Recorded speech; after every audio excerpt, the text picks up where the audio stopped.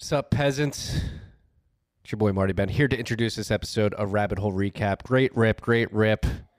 As soon as the rip ends, we get the Biden coming in with the increased capital gains tax. 43%. It's going to take it from you. High net worth individuals or high income individuals don't know what that threshold is, but come on, guys. Come on. Come on. Uncle Joe, Sleepy Joe is coming in. Wasting no time coming after all your gains. If the government hasn't provided enough value via the taxes that you've already been paying, don't worry, they're going to take more. And so that the value of the services that they're providing should increase. You're loving it, right? The government's treating you well. You're getting a lot of value out of the services they're providing. Never sell, freaks. Sat squeeze these motherfuckers. It's fucking disgusting. This is like late stage shit. Late stage empire shit. 43% capital gains tax. Some states, I think I saw California with their state capital gains tax, it would be 56%. Why even invest? Why even take risk? Why do any of this? Hey, it's for your better good. It's for better services coming from the government, which historically has provided incredible services. Incredible services. The best services ever. Thank God we have Bitcoin. This rip was brought to you by our good friends at the motherfucking Cash App.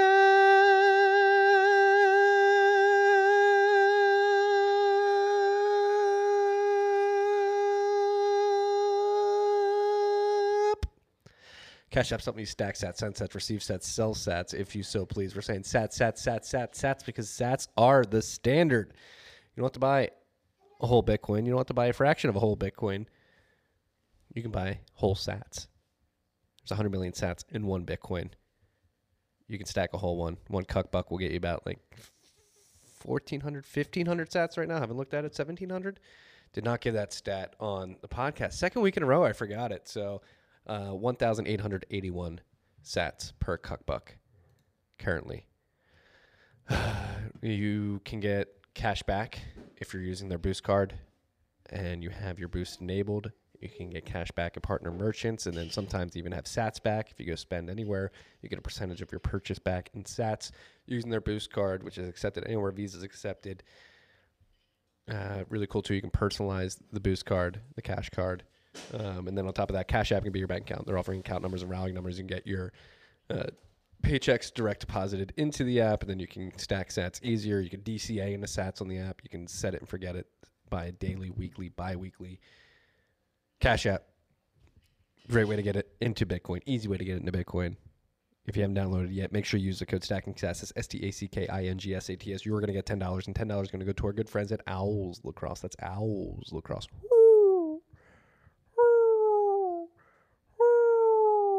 Owls Lacrosse. This rip was also brought to you by our very, very, very, very, very, very good friends at Unchained Capital.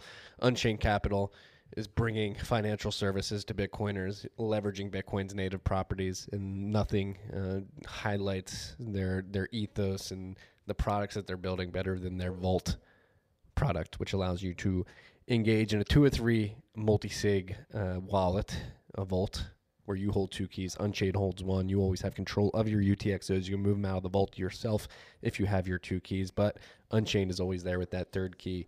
If you're ever in a pinch and you need them to be the 2, the 2nd, and the 2 or 3 signature scheme of the multi-sig setup. They have a white glove concierge service for you freaks specifically. If you tell them that TFTC sent you, you're going to get $50 off this package, which includes multiple video conference calls. You're going to talk to Phil Geiger and team, legends at Unchained Capital. They're going to walk you through their Vault program. They're going to walk you through multi-sig in general. They're going to get you comfortable with both. They're going to get you hardware wallets. They're going to get you comfortable with setting up your private public key pairs and protecting your seed and best practices around all of that. And then once you're comfortable, once you understand how multi-sig works, how their Vault product works specifically, once you have your derivation path saved, your private keys produced and backed up, your seed phrases backed up, you're going to create a Vault. You're going to hold 2 keys. Unchained's going to hold 1. And then they're going to dump $1,000 worth of Bitcoin into the Vault. $1,000 worth of sats into the Vault. So go check it out. Beyond that, they have their lending platform, and they have incredible content. Parker Lewis is gradually, then suddenly, Drew Bansal, Bitcoin in Space, a bunch of other stuff. What's up, son? Son, you want in on this? What are you going to do with that orange? You can't eat that orange. It's not peeled yet. Just threw the orange. Anyway, back to Unchained. Incredible content, incredible products. Go check them out, www.unchained-capital.com. It's www.unchained-capital.com. Again, tell them TFTC sent you for that white glove concierge vault setup. They'll take $50 off. We will link to that specifically in the show notes. This rip is also brought to you by our good friends at Hodl Hodl.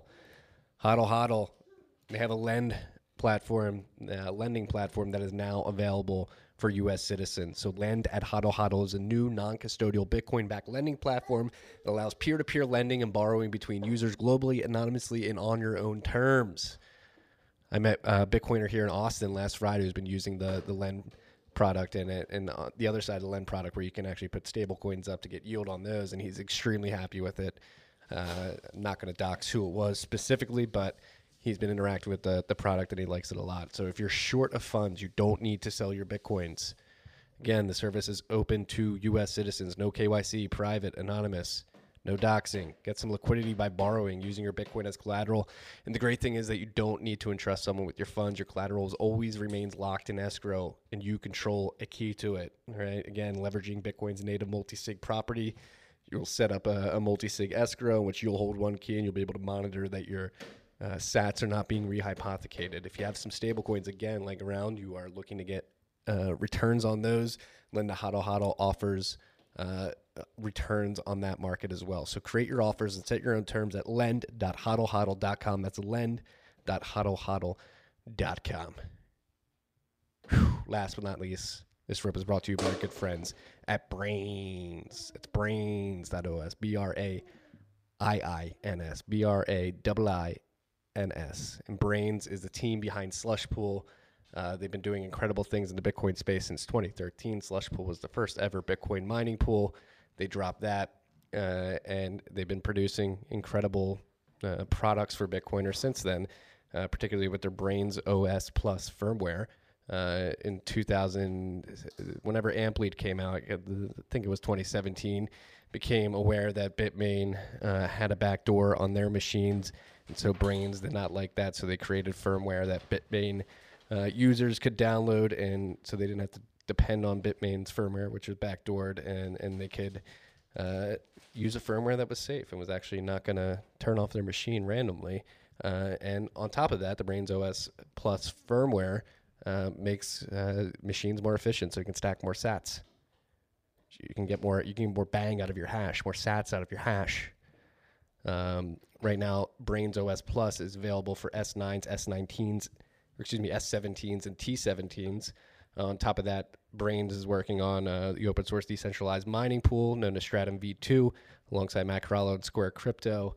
They're working on WhatsMiner firmware as well. When WhatsMiner, Ed, I'm gonna put a bowl of queso on your head if I don't see this I'm kidding. We're not gonna get personal there. I'm not gonna threaten you with cheese. I know you're deathly afraid of cheese, Ed Evanson, excuse me. I know you don't like the cheese. I won't torture you with the cheese. Don't worry, Ed.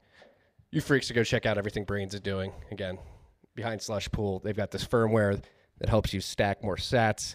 They've got great content about mining, educational content. And they've got profitability tools as well. So if you're a miner and you want to plug in your electricity rates, the mining model you're using, hash rate, and all that jazz, they've got a great profitability calculator as well. So go check all this out at Braiins, BRAIINS.com, BRAIINS.com. Enjoy this rip. Enjoy the end of the empire. Hey, 43% capital gains tax, freaks. They're coming for it. They're coming for it. They deserve it, too. They provide a great service. They should get all this money. They're going to invest it well. They're going to deploy it well. Your quality of life's going to increase. The wealth gap's not going to increase. This is going to incentivize people to like hide money in offshore accounts or anything like that. It's certainly not going to happen. Enjoy this rip.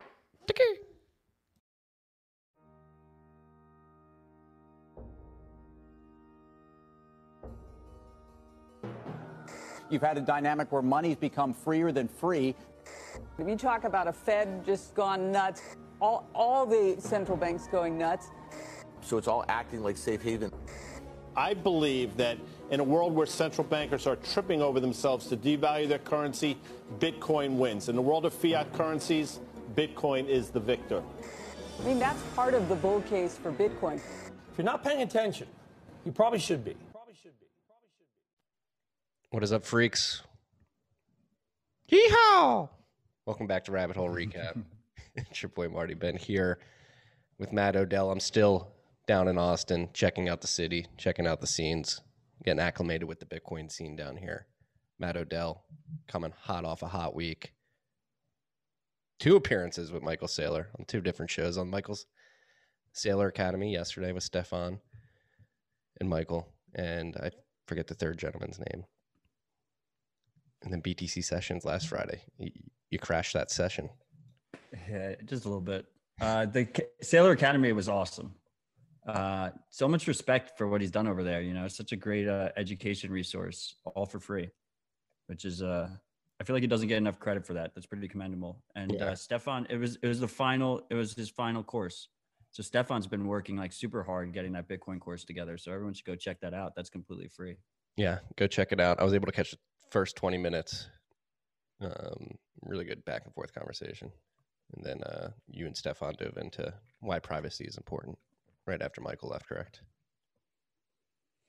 Yeah, I mean, it was just the whole point was supposed to be like a beginner's an hour, a tight hour for a beginner on practically using Bitcoin, which is I kind of really enjoyed it because the 3 of us, me, you, Stefan, you know, we have hours and hundreds of hours of Bitcoin content, like no beginner content. So it was like a really nice tight hour of beginner content. And I sent it to a bunch of like friends and family and stuff. Because I think it's like it's a good place to start if you're new to Bitcoin. Yeah, I agree. No, I caught the part where you were just saying, hey, when you're taking custody, practice makes perfect. Spin up a wallet, send small amounts, get comfortable sending transactions, wipe the wallet, recover the wallet, get comfortable with that. That's what we got to do, freaks. Practice makes perfect in this space. Demands extreme responsibility. 100%. So Marty, noticed this beautiful hat you got there. Are you officially a Texan now? Are we ever going to see you back in the Northeast, or is this a permanent move? I'll be back in the Northeast on Sunday. I don't know if I could ever be considered a Texan, having been born and raised in Philadelphia. Lived predominantly in the Northeast and Midwest for most of my life. It's a short stint in South Carolina. But yeah, no, I do think the prospect of me and my family moving down here for at least a couple years is looking pretty promising right now. After this summer, I think we may head south. The Bitcoin scene here is insane. It reminds me a lot of New York when I first moved there. And well, a lot of the New Yorkers have moved there. I know.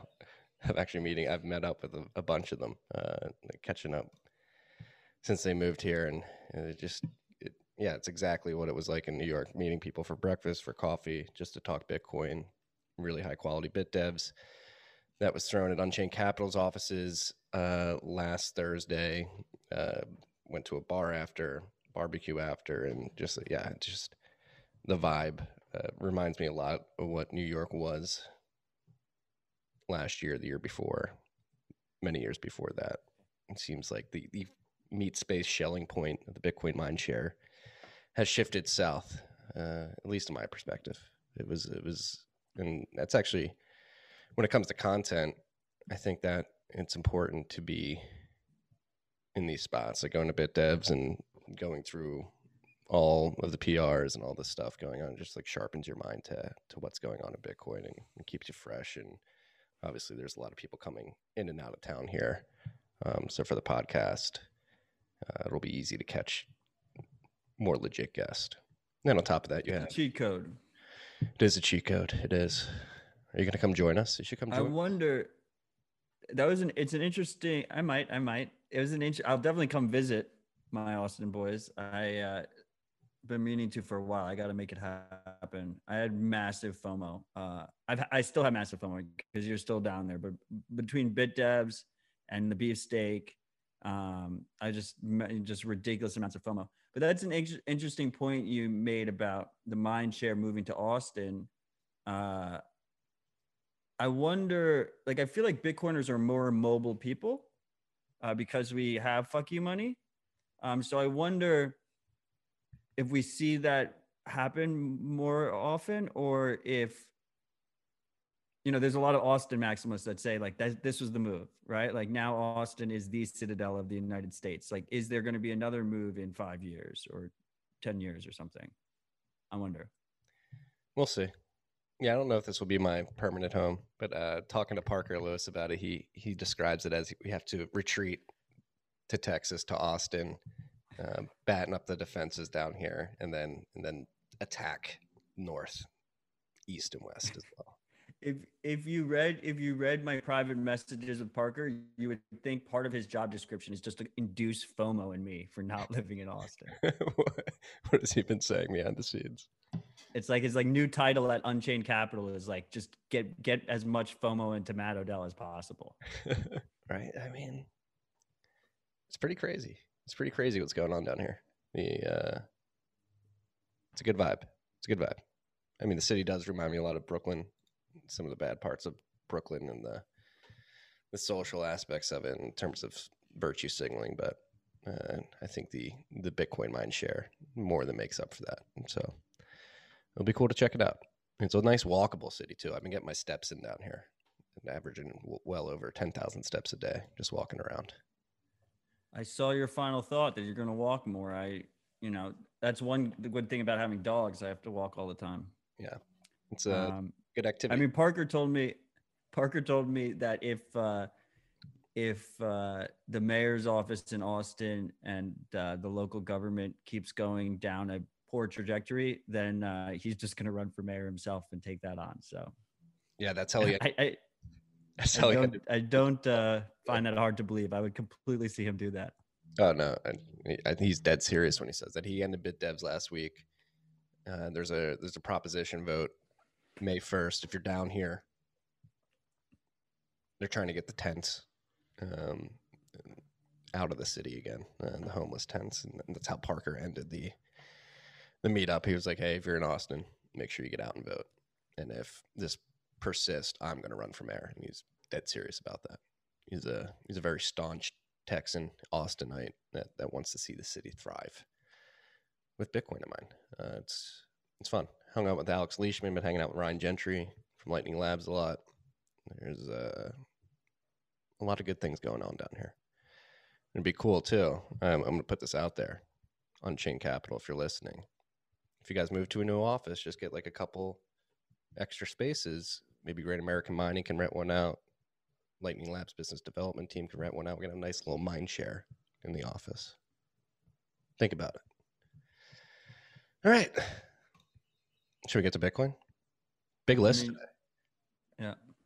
Hit us. Current price of Bitcoin is $54,480 according to Clark Moody's dashboard. That's $40 off from what we're seeing on Crypto Watch. If you're watching the live stream, we're at a 1.02 trillion cuckbuck market cap right now. We're 16% off the all-time highs, which are $64,840. And that was hit on April 14th, so a little over a week ago. Right now, one Bitcoin is going to get you 30.2 ounces of gold. That's 8.7% of the total gold market cap. We're at block 680,158 in the 680,000s now. Passed that threshold in the last 2 days. So we're chilling there. 18,688,398.46 Bitcoin have been distributed to the market. That's 88.99% of all the Bitcoin that will ever exist, which is 21 million, if you guys did not know. We are currently 1,250 blocks away from the next difficulty adjustment, which is estimated as of right now to be May 1st, 2021. It is estimated to be a downward adjustment of 22.1% right now. And that is because blocks are coming in at 12 minutes, 51 seconds on average. We'll get into what's going on, why blocks are coming in so slow on the list. Very interesting case study, and actually pretty bullish, even though blocks are coming in relatively slow compared to the 10-minute block production target. The story behind what's going on there is actually pretty bullish, if you ask me, and we'll get to that. We will. Mempool, 114,665 transactions in Clark's mempool, excuse me. What else we got? Predict the next block, high fees, fee versus rewards approaching 20%. There will be a estimated 1.5 Bitcoin reward in that, or excuse me, fee part of the reward, which is pretty significant. Going to Samurai Whirlpool capacity. I'm sorry, I'm like stumbling through this. I'm using my small laptop monitor and like early morning rip. It's fine. Well, that and like all the boxes are not where they usually are on my big monitor. Unspent capacity is at 2,329.92. That's a significant increase, 127.2 million, right? Wasn't it hovering around like 2,100? What is that now? 2329. It popped last week, if I recall correctly. Yeah, after the Guns and Bitcoin. I think it might have been a combination of Guns and Bitcoin and also like fee expectations, right? Whirlpool specifically, if you expect fees to go up, you want to get into Whirlpool before the transaction fees go up. Yeah, well, let's start off with that. I saw you were tweeting about that a lot this week. You discussed it as well, and Wiz was talk tweeting of the town, right? Like how urgent is the fee situation, and obviously this fall in hash rate is playing into that, particularly during the last week. But just terms of long-term thinking as a Bitcoiner and how to prepare for future transactions today with fees in mind. Yeah, so I mean, like we had for Dispatch, if you haven't listened to Dispatch yet, we had like an hour conversation in the beginning. There's just Bitcoin transaction fees. So consider listening to that if you're a freak that is curious. I mean, I think we got to dive into this pretty hard, especially from the mining angle about what caused it, right? I think we all expect fees to go up long term, and it's something that we've been I think we can rest easy at night, Marty, that we've been getting the freaks ready for this. I mean, we've been incessant. If anything, we've been such a broken record about it that some people were like, Matt and Marty have lost the plot. Like they just keep talking about these fees and they're just never coming, So I think people need to get prepared. And fortunately, when we have these little spikes, it tends to knock some sense into people. You realize all of a sudden you're like, oh, fuck, I wasn't ready at all. But in this case, right? In this case, I mean, the number one thing is no matter what happens, fees should go down substantially after the next difficulty adjustment. Now, they might not completely clear, and it might be the start of this new fee market for this cycle, right? Where we have like sustained high fees, but they should go down substantially from where they are right now. So if you don't have to make a transaction, just sit the fuck down and just wait it out, right? Yes. And so why are fees high right now? What's happening? And why is this bullish? In my mind, at least. So for you freaks that are unaware, there was a coal power plant accident in a province in China. I can't remember off the top of my head if it was Xinjiang or Sichuan. But basically there was a huge accident at a coal power plant, and the government and regulators came in and said, hey, we need to shut down all the coal power plants in this area to do like safety checks to make sure everything. Wasn't it a coal mine? Yeah, it was a coal. Well, yeah, no, I think it was like close to a power plant. Like it got flooded out, and some workers, I believe like a dozen people working at the mine lost their life, which is extremely sad. But in the context of Bitcoin, these miners were forced to shut down because the coal plant shut down, and that was their power source. And what we found is that hash rate, now that we have a bit of a retrospective look back in the last week and a half, particularly, it seems that 25% of the network hash rate fell off the network, which is pretty considerable, obviously. But not as much as people would expect if you're to believe the FUD and fear mongering coming from a lot of Bitcoin's detractors that say 60% of Bitcoin mining is within the borders of China. And so with this particular province, it was estimated before this shock that that 80% of Bitcoin mining within China is happening here outside of rainy season because that's where the cheap power is. And so there was actually Mustafa, what's his last name? From Bixen. Is it at Bixen on Twitter? He wrote a nice thread basically saying this is actually extremely bullish because if we were to take those estimates and extrapolate them to the Bitcoin percentage, the mining percentage in China. So yeah, this incident happened in Xinjiang and it dropped by an estimated 20-25%. And if we were to take the estimates that the FUDsters are throwing at, that would have equated to like 40 to 50% of hash rate should have fallen off if what they're saying is true. So it seems that there's considerably less hash rate concentrated in China than was previously thought. And so, but it doesn't really prove that. No, you can't. Well, you can't really prove it with any certainty. You're ballparking, right? The absence of evidence isn't evidence. Yes. Right? Like we know what, like 20 to 25% of the hash is located in an area of China that could be shut down at the same time as each other. That's like all we know from this event. Yes.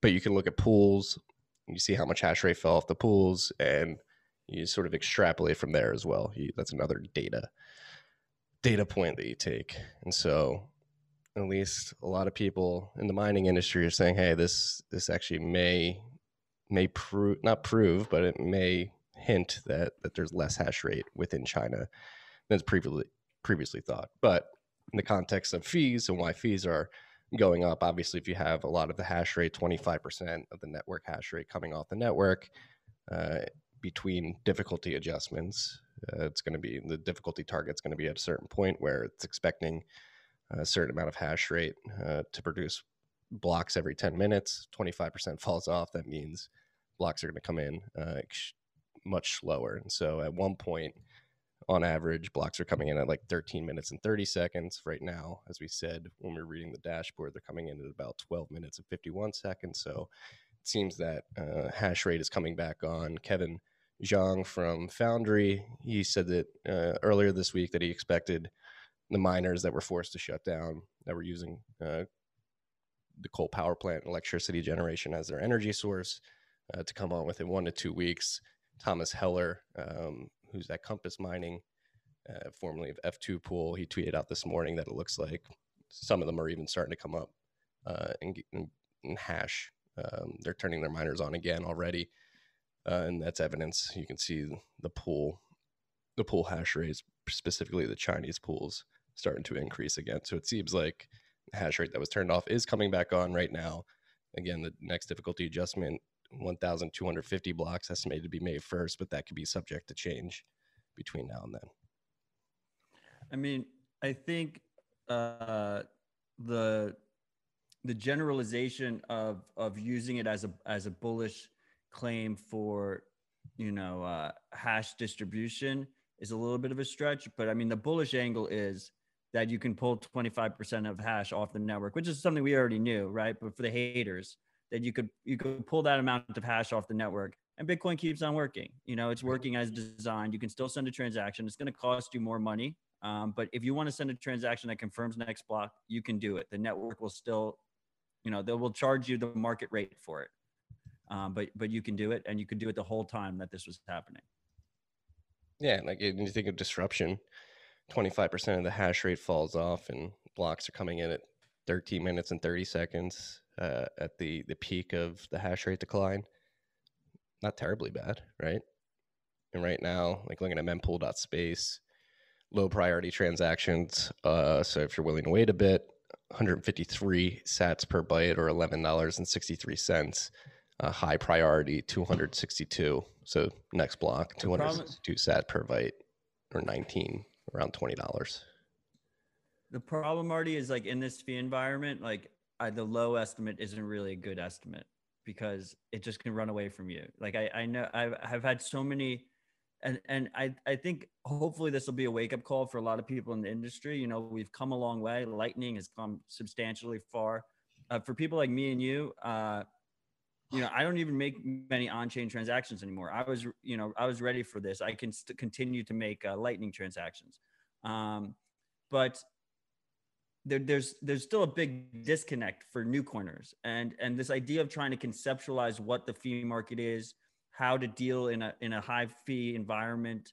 A lot of these wallets and services like aren't really set up to handle it. I mean, we have on the list like Cash App. You know, they increase their withdrawal limit because they pay the fee. They would increase their withdrawal limit from 10,000 sats to 100,000 sats today. So it's like, you know, these are pain points. And specifically where I was going with that is, you know, I've gotten so many DMs about it, which is one of the reasons why we focused on it on Dispatch. One of the reasons why we're focused on it now is like, there's people that like 3 days ago, they went on to Mempool Space, or their wallet was, you know, either integrating with Mempool's APIs or someone else's fee calculation APIs. And it said, you know, if you want to get in 6 blocks or 20 blocks, you pay this fee, and then the fees just run away from you. You know, like they keep going up. So that prediction is a bullshit prediction.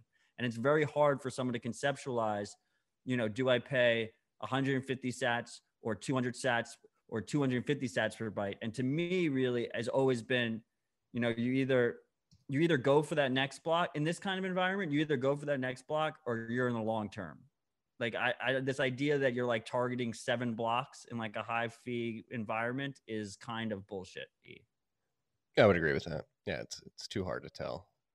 And then you're competing with like exchanges and other service providers that need to move Bitcoin around and will pay to do that.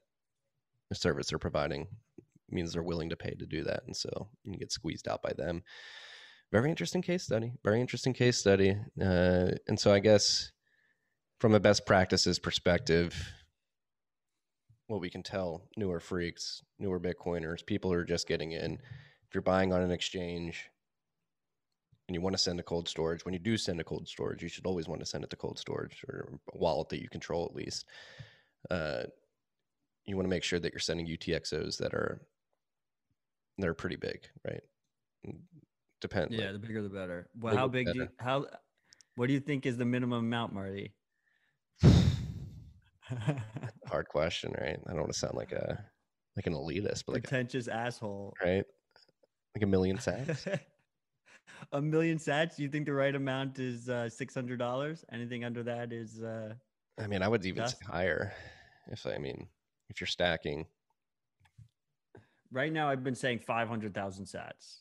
So like our TFTC node, to practice what I preach, I moved it down to a 500 sat minimum channel. So if you want to open a channel, you can get like a high efficiency routing node at 500,000 sats. Yes. But that's a reach. Like I'm just trying to be accessible. Yeah. And so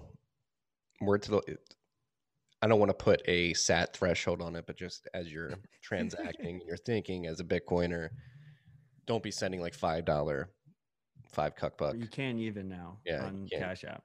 Like $50, like probably not enough. If the fee you can't even do that on Cash App anymore. Well, Cash App is 100,000 sats, so it's Lightning. $54 right now. Yeah, hopefully this pushes people towards Lightning, right? Exchanges particularly. Looks like I lost Matt. Yeah, that's the real answer. Oh, there am I? You see me now? Yeah. The real answer, and I said this on Sailor Academy because that video is going to last for a while. I was like, if you're watching this in like a year or 2 years, like you're probably just never going to touch the chain, right? You just onboard directly onto Lightning and you live there. And then if you hit a certain threshold and you want to put like your savings away, then you make an on-chain transaction. But most people will never hit the chain. They'll either use Lightning, Liquid, or another layered option.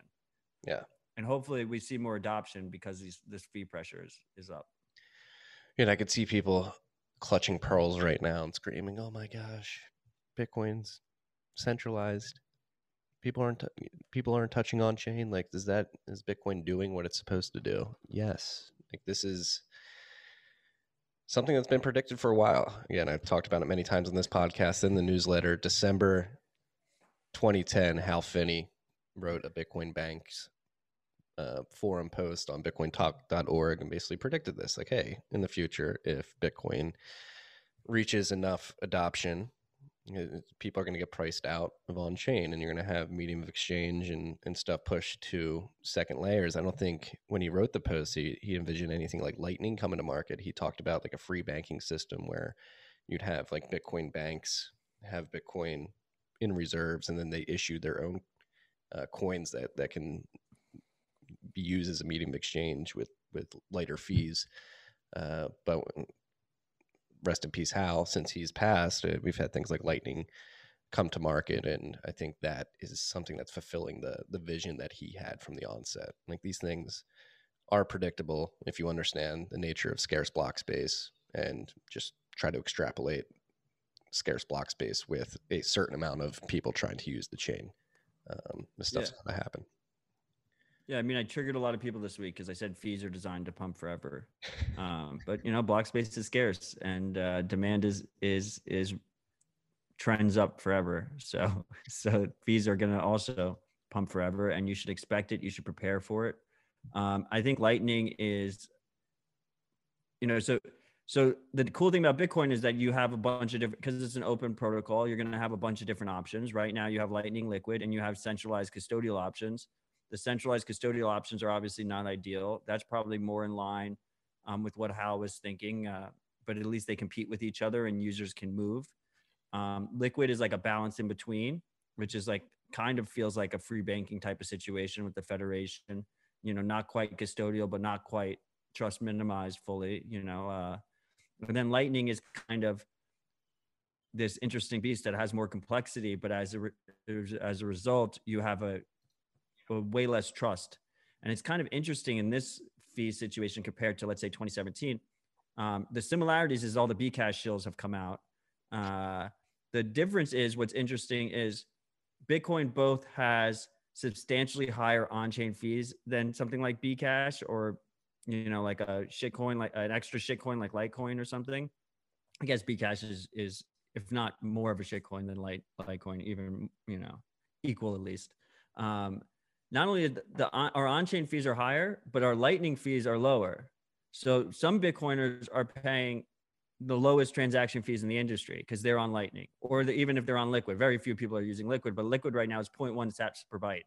So, but then there's another set of Bitcoiners that are paying, you know, the highest fees in the industry. So it's an interesting dichotomy, and it should, you know, start pushing people into these other options, and pushing wallets into trying to figure it out. I mean, like, if you're a wallet, and you only offer on chain, you're like, what the fuck am I doing right now? Like, my users are just going to move to other wallets, you know, things like Moon Wallet, which, you know, are focused on being both Lightning and on chain and giving you that flow. MUUN, Moon Wallet. Yeah, they got to change the name. I'm sorry, guys, I love you, but it's just like so hard to talk about on air. The other thing is that I wanted to mention, and maybe you can, you know, since you're on the mining side, I think it's really cool that people forget about transaction fees, is that in this situation, right? Like, you have 25% of the miners leave the network, right? Or approximately.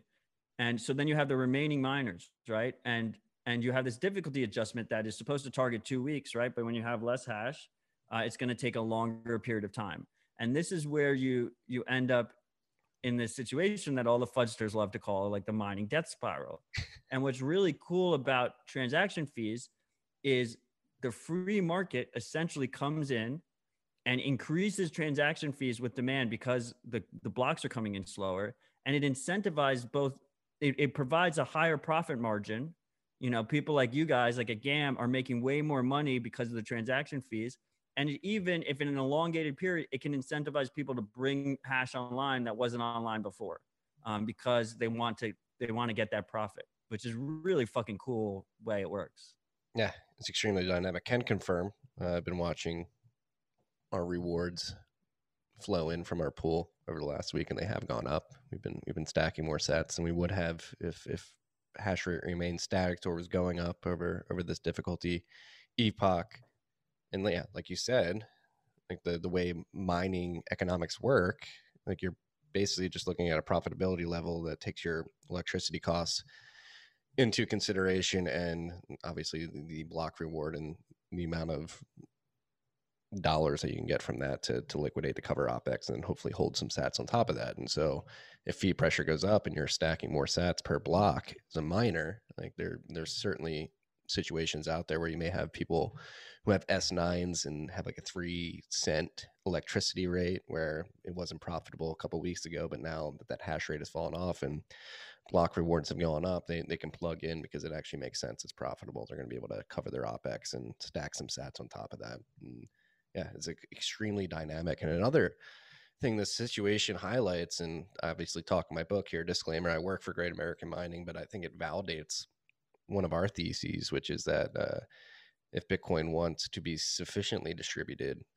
and miners want to be sufficiently robust against these types of events happening on power grids, like off-grid mining is going to be essential. Like this modularized container mining that we're doing in the field sort of distributes our operational risk across many different geographic locations. So we don't find ourselves in a situation where one big act of a government regulator coming in and shutting down a centralized on-grid power facility affects our whole operation. We do certainly have instances where a well pad could have some flow issues or something like that would take down a container temporarily, but with our off-grid distributed model, we don't have really concentrated risk from a regulatory or just freak accident perspective, which is something to think about. No, yeah, that's a really cool dynamic. Yeah, I mean, yeah, and it's I think on grid versus off grid, particularly like 5 years from now, it'll be interesting to see how that shifts. Obviously, it's predominantly on grid now, but it'll be interesting to see if people get priced off the grid or if grid systems start producing considerably more electricity that can then be eaten up by miners, the extra excess capacity. Great case study in Bitcoin. System's extremely robust, extremely resilient. I think it's bullish. I do think, even though you said it's hard to tell, it's hard to prove, I do think this does give us some insight into I don't want to say fact, but the possibility that there is considerably less hash rate within China's borders than a lot of the FUDsters would like us to believe. I just don't understand how 25% of the hash getting cut off in a single street is being flipped to say like, oh, this is like great for distribution of mining. Well, no, I said in the newsletter I wrote earlier this week, it is certainly still very concentrated, but not as concentrated as many would have had you believe. And there's another actually interesting tidbit with this particular situation. This may expedite the annual migration of Chinese miners to the Sichuan province from Xinjiang because of the rainy season, which is starting now. So it's like about to happen, right? Yeah, it's starting now.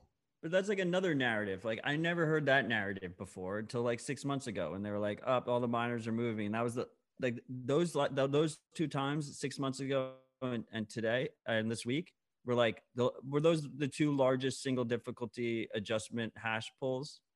Let's pull it up. I know you don't like this website, but my favorite. I just BTC. Like just to steel man it for like a second. Like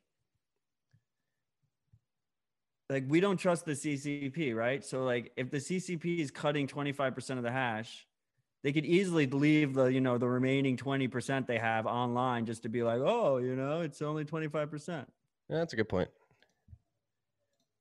They could be testing us, they could be fucking get us used to, seeing these rug pulls in hash and not get, triggered by them. Yeah. Not like I was saying too, and I want to be absolutely clear here that, I am if anything, I get shit for being too bullish on Bitcoin. I'm extremely bullish on Bitcoin, but I think it's important that Bitcoiners are adversarial.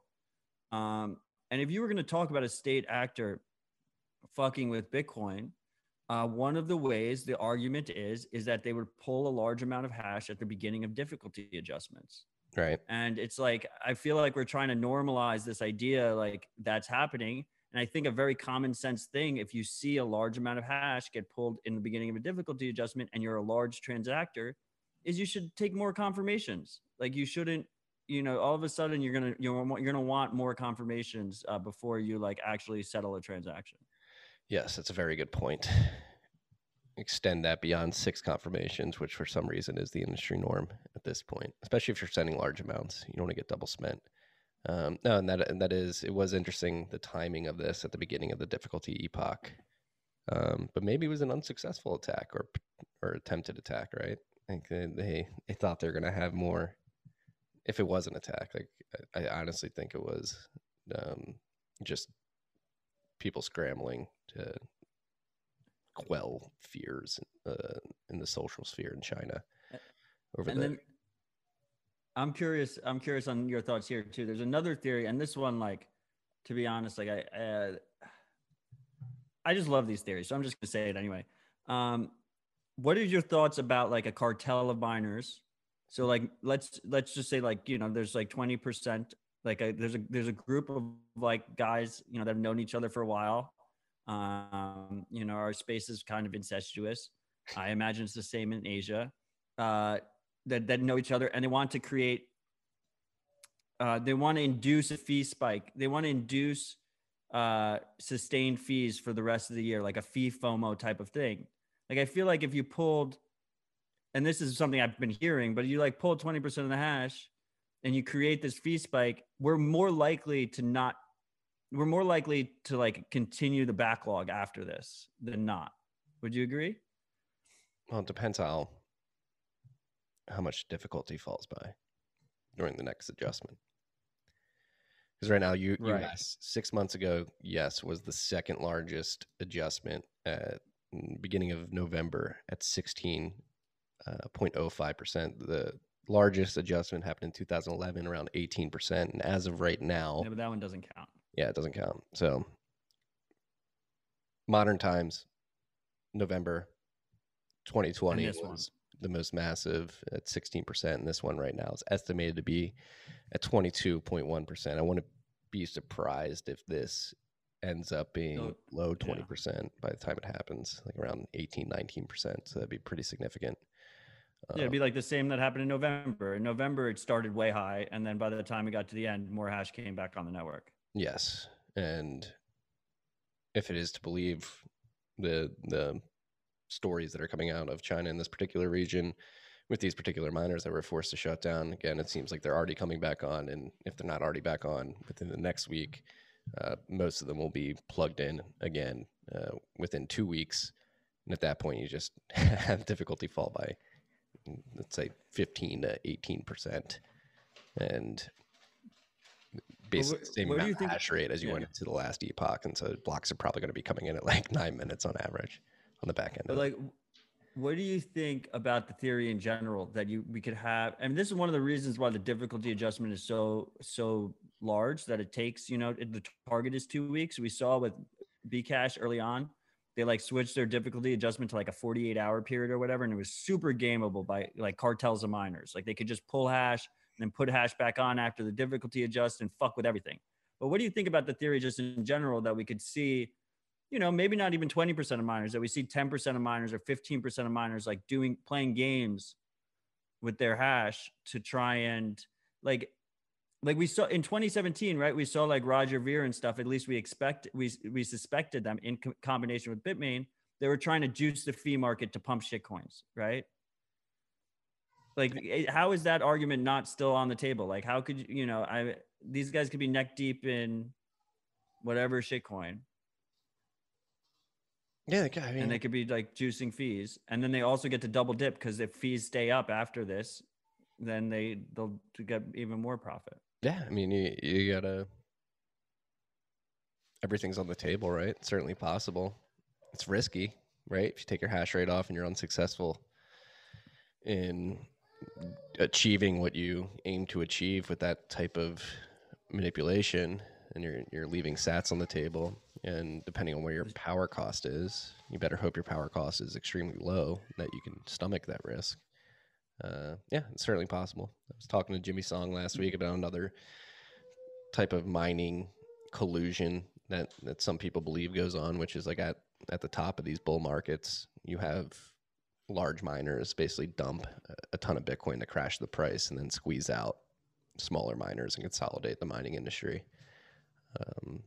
That way makes sense. Yeah, just drive the profitability down to extremely low levels to try to squeeze out smaller miners.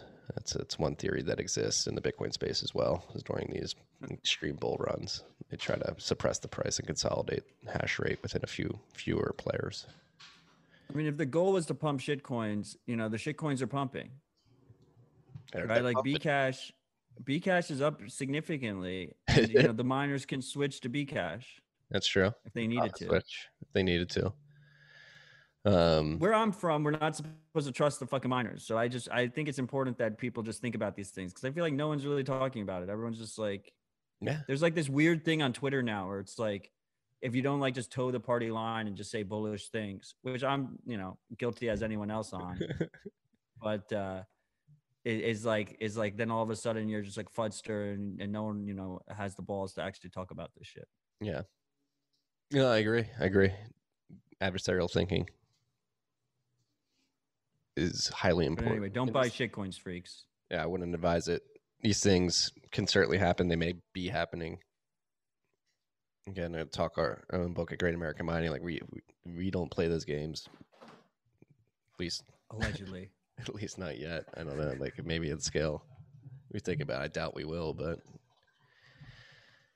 I don't think we would ever. We're dedicated to Bitcoin. Yeah. Then you have like the other thing, like the slush pools, the miners that sort of align with the slush pool mentality that they've had since they entered the mining space, which is just be true to Bitcoin. There's a lot of those that exist out there, but there's also those miners that just honestly don't give a fuck, and they just want to stack as many sats as possible or as much yuan or USD as possible, and they'll play these games. So something to take into consideration and to understand. But yeah, I mean, I think it's a very interesting case study we have the last 2 weeks. People are like, "Oh, this is boring. It's not interesting at all." It's like, it's the best part. You get some insight into Chinese hash rate. You get some insight into how the decline in hash rate will affect fees and what that will do for miner profitability, and what fees people are willing to pay to get included in blocks.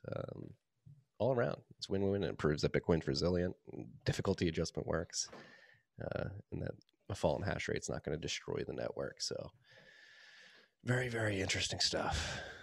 It's important for the freaks to realize, especially our new freaks that weren't around for the hash wars in 2017, is that if Bitcoin relied on the good faith of miners, it'd be a failed project. The key is that we don't have to assume good faith. We just have to assume that they're greedy and they're going to act in their own best interests. And Bitcoin is robust because of that. Yes. I think that's another way to put that, is that the lesson the market learned in 2017 is that miners are at the will of full node operators.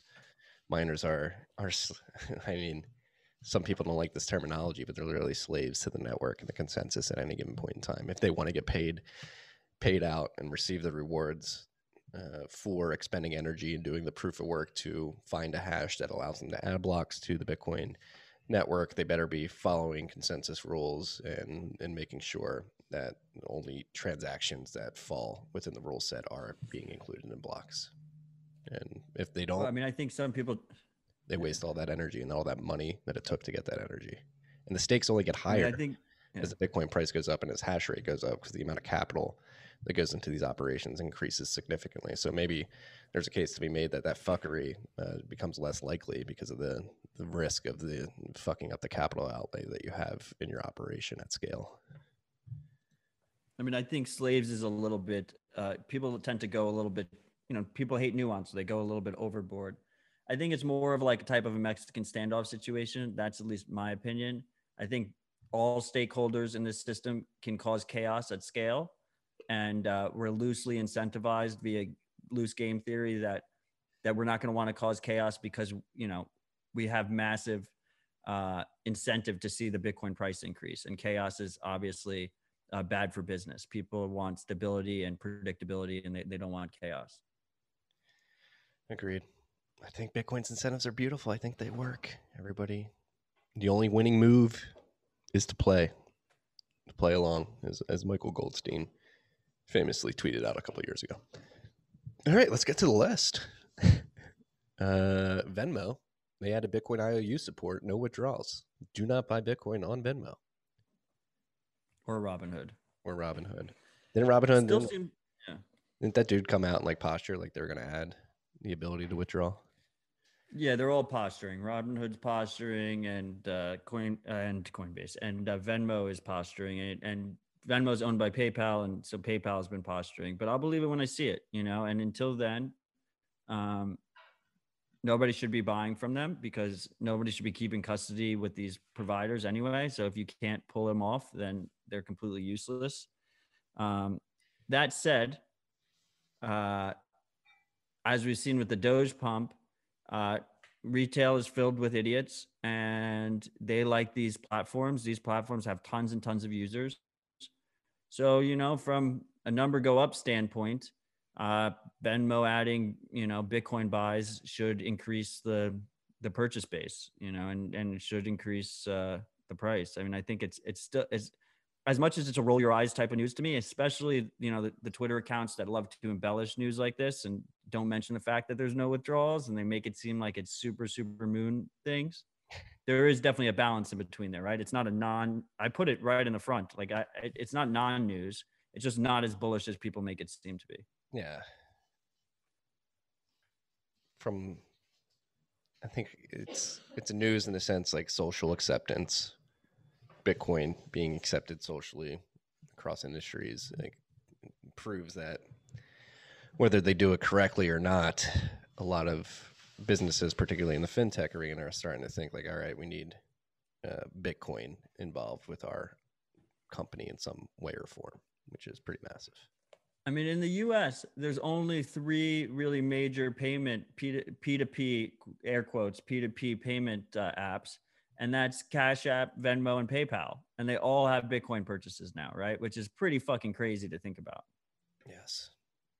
Only one allows you to withdraw right now. Disclaimer, sponsor the pod, Cash App. And they raised their withdrawal limit. So be aware of that. Can you please, anybody at Cash App listening, like just raise your withdrawal limits, like in general. Like gotta pump those withdrawal numbers. Yeah, they raised their withdrawal minimum instead of their maximum. Yeah, let's raise that maximum raise. WeWork, another company that feels compelled to posture like they know about Bitcoin. They're accepting Bitcoin as a form of payment, as well as other cryptocurrencies as well. I believe Coinbase is their payment processor, and BitPay.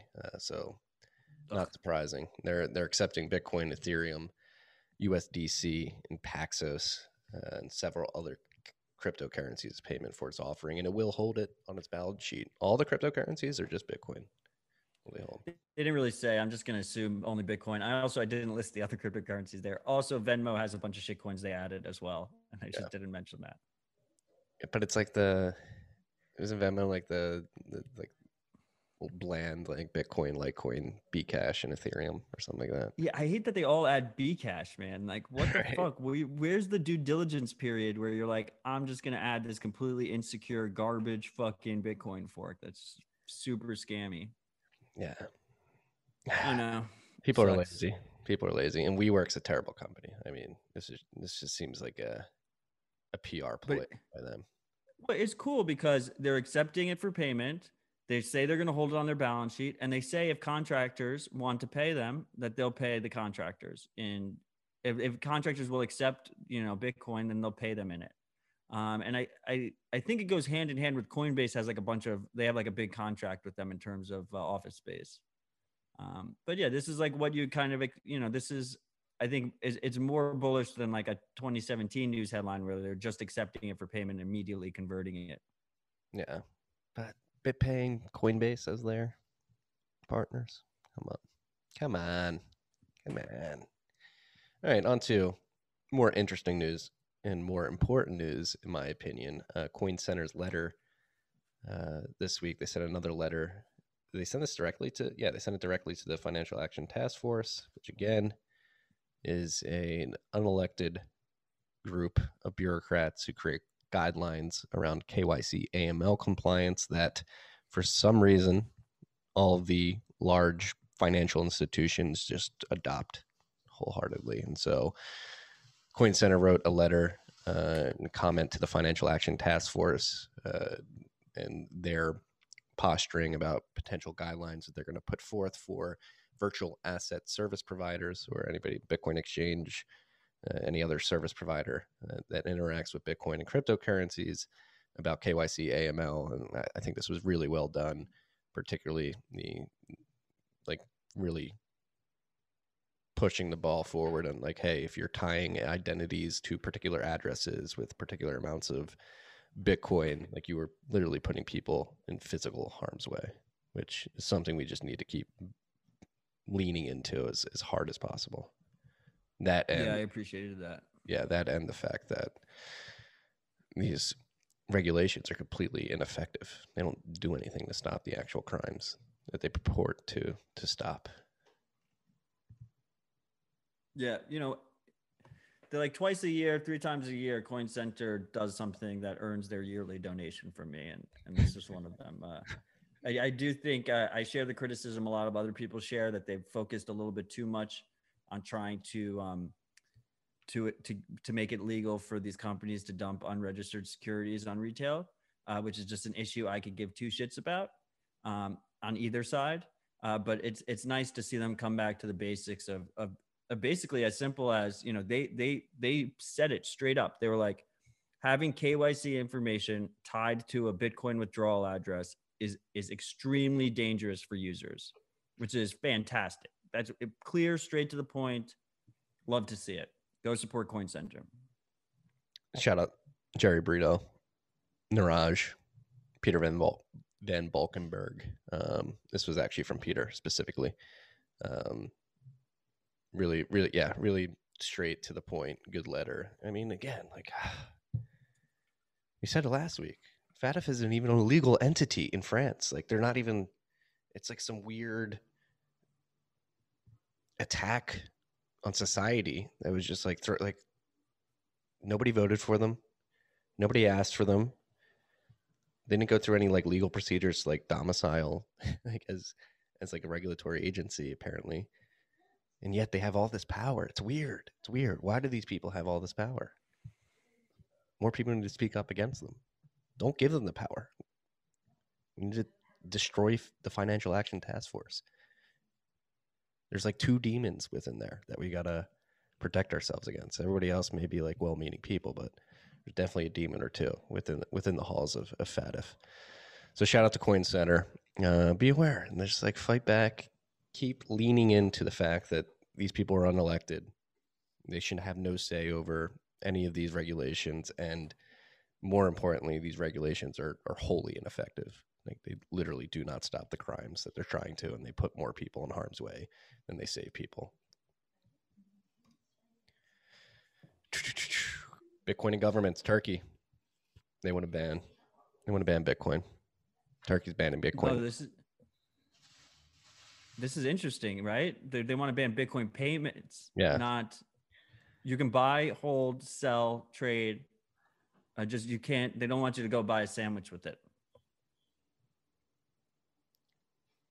Are they doing that buy, hold, sell, trade? They want it on third parties, though, right? Of course. I mean, you're going to do it on a regulated custodian. But this is what we've been talking about, right? Is they go for the withdrawal and the circular economy. Like the real threat to these authoritarian regimes is Bitcoin becoming a proper circular economy, and you just route around all of their bullshit. Yeah. So they don't want merchants downloading BTC Pay Server, accepting payments that way. They don't want individual citizens sending Bitcoin to personal wallets. So here is the official press release and the bullet points they have laid out. Crypto assets entail significant risk to the relevant parties due to the following reasons. They are neither subject to any regulation and supervision mechanisms nor essential regulatory authority. Their market values can be excessively volatile. They may be used in illegal actions due to their anonymous structures. Wallets can be stolen or used unlawfully without the authorization of their holders, and transactions are irrevocable. So another classic. They're doing it for their own protection. Yeah, another classic case of the state doing all this, taking these freedoms away from you to protect you. You are not smart enough to protect yourself. You need the Turkish government to come in and protect you from yourself. I need Turks listening to this. Another key aspect here, and you mentioned it in passing, this is why it's so important that we have open source projects and tools like BTC Pay Server that allow these merchants to, disobey their masters, and because like a BitPay, or even fuck BitPay, but like even like an OpenNode, who we love on the pod, but is a centralized company, they can't operate there. Like as soon as the end of this month, they'll be breaking Turkish law if they operate there, right? But with BTC Pay Server, it's a free open source project. If a merchant wants to keep accepting payments, they can, and they can do it on their own in a self-sovereign way.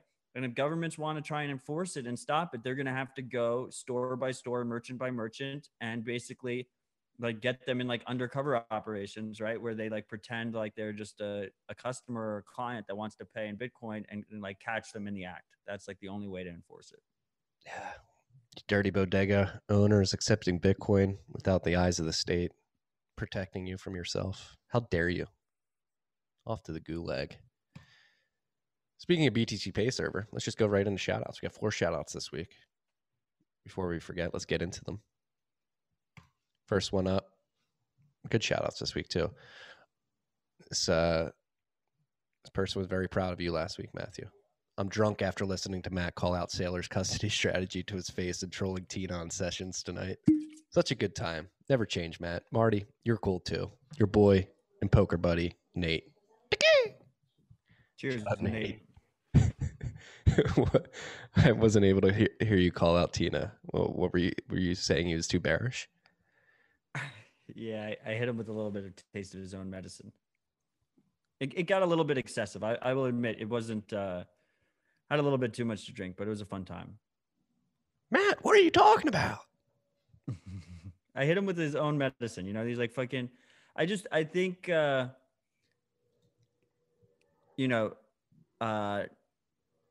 I'm just trying to weaponize price targets, because a lot of people use price targets, and especially a lot of shitcoiners. And I want the plebs to realize, I think it's imperative that plebs stack as much as fucking possible before we have billionaire FOMO, corporate FOMO, and government FOMO all kick in very fucking quickly. And the only real way to hit the gravity of that situation is to make is price calls. It really brings the point home. And Bitcoin Tina, like he pretends to be a bull, but he was saying like 200K by the end of the year, and that just seems really bearish to me. So Tina, but I love you, Tina, 100%. Love you, Tina. Pump that T up, bro. 200K. What is that? We're gonna pump those numbers, sir. We're hitting 800K by the end of the year. Actually, I heard an interesting theory. Like, what would a Max Payne scenario be like to try to shake people out of Bitcoin this year? There's a theory about like a carry trade. Like we just like persist in this consolidation throughout the summer. We get an ETF. Everybody closes their shorts. We like rip it higher. And then you have like an echo bubble in the altcoin world. They pump too. And then everything crashes after the ETF hype. And we get like Max Payne again. And like that. The Max Payne situation happened in 2020, man. So many of our brothers and sisters got fucking wrecked in March. Well, so the Max Payne would be like a repeat of that, like thinking that we're beyond that and just having it happen again. Not down to like 3,000, but like a similar fractal from the new highs. There's a very simple strategy here, freaks.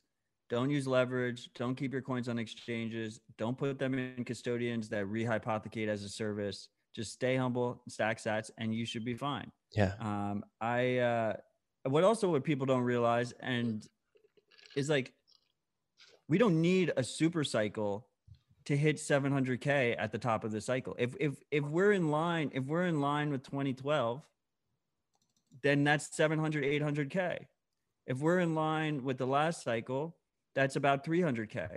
If we're somewhere in the middle, that's like completely within range. If we hit like a humble 200K, cool with that as well, but this idea that like, it's this absolutely ridiculous concept that we could hit 800K, $1 million, sat cent parity this cycle is not like that. It's not that fucking crazy. Yeah, that's actually a really interesting chart that you've been sharing in the Sat Standard over the last month is the halving tracker. So if you're on Twitter at halving tracker, drilling it into them. Yeah, HALVINGTRACKER at halving tracker on Twitter. And right now, their last tweet was 12 hours ago, and we're trending right with the average of the 2012 and 2016 post halving price pumps. We're literally right between what happened in both. So this is like a humble 600K top. I'm seeing if we follow 2012, it would be like 700. If we follow the average of the two, it would be around like 300. Would be the top. No, isn't 300 the 2016 one? And that lines like with the 2016 would be like 275. It looks like on this log scale. Okay, so then what's the middle one? It can't be 300 then. It's 300. Anyway, the halving tracker is run by our boy Bitstein. So shout out to him. Fantastic little bot. Go check it out. I'll just keep posting it in the standards. Just really drill it in. But if I'll take 6x, whatever. Like this is crazy. I haven't. The last time I felt like this was December, and we were sitting at 18. And the last time I felt like that before December, was like in March after we got fucking absolutely killed. So am I a perma bull? Yeah, but my bullishness changes. That's one of the reasons why I fucking went so hard on Friday. Is just because the gravity of the situation is still not being appreciated. And I just don't want,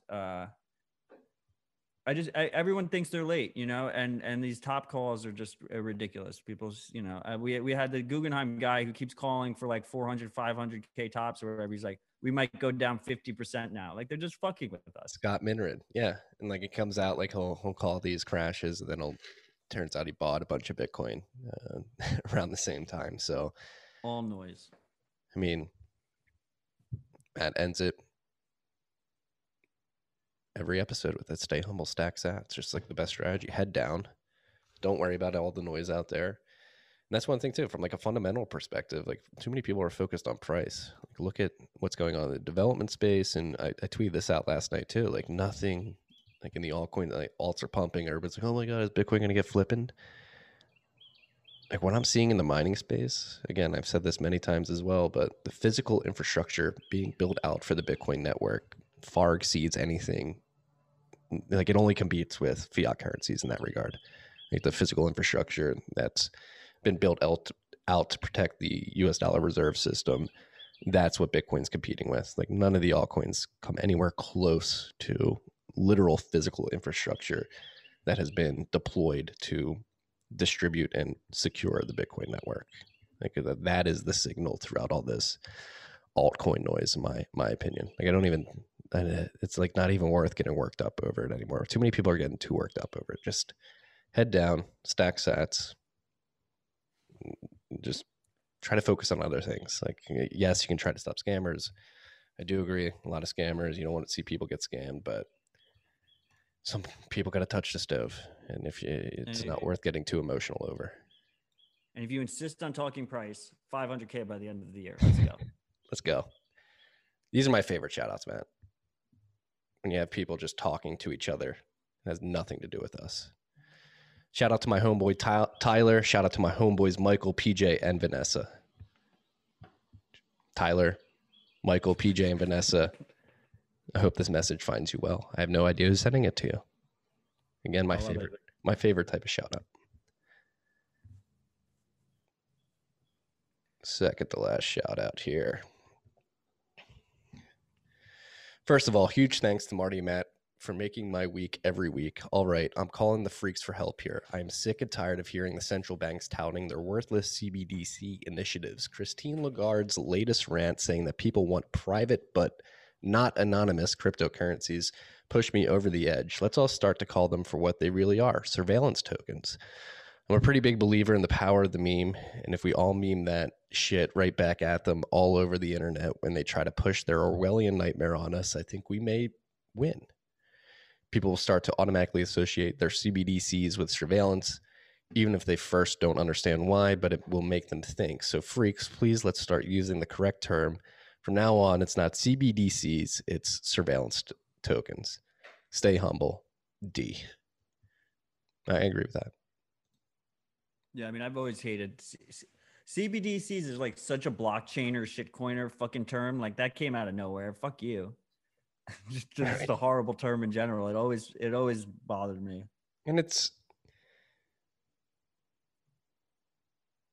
they're already digital. Like the central bank currencies are already like digital currencies. They're like to think that these central bank digital currencies are going to have like a blockchain in any way, I guess, is stupid. It's literally going to be the same thing, just packaged and marketed a certain way with more granular control. That yes, it's a surveillance tool. It's an Orwellian control tool. Like so you say surveillance tool. I'd like to say like control tool. They want to cattle herd you into these CBDC wallets so they can control who you can interact with, how you spend your money, where you're spending your money, maybe how quickly you have to spend your money.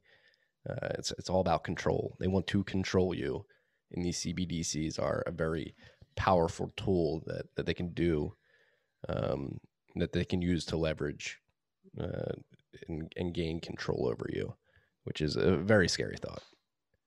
Yeah, I mean the dollar is already a CBDC, but what they envision when they say CBDC is they mean even stronger control than they have right now. And yeah. I do agree with you that I think the narrative should be more control because unfortunately, while I do 100% agree that they are also going to be surveillance coins, and we've actually had them say it out loud, what Augustin Carstens of the Bank of International Settlements, I think he said like specifically, he was like, we can basically replace cash with something we can completely track and trace. Unfortunately, I've noticed firsthand that not very many people care about their privacy. So they tend to care more about their money getting eroded, their wealth getting eroded, and just not having control, not having freedom.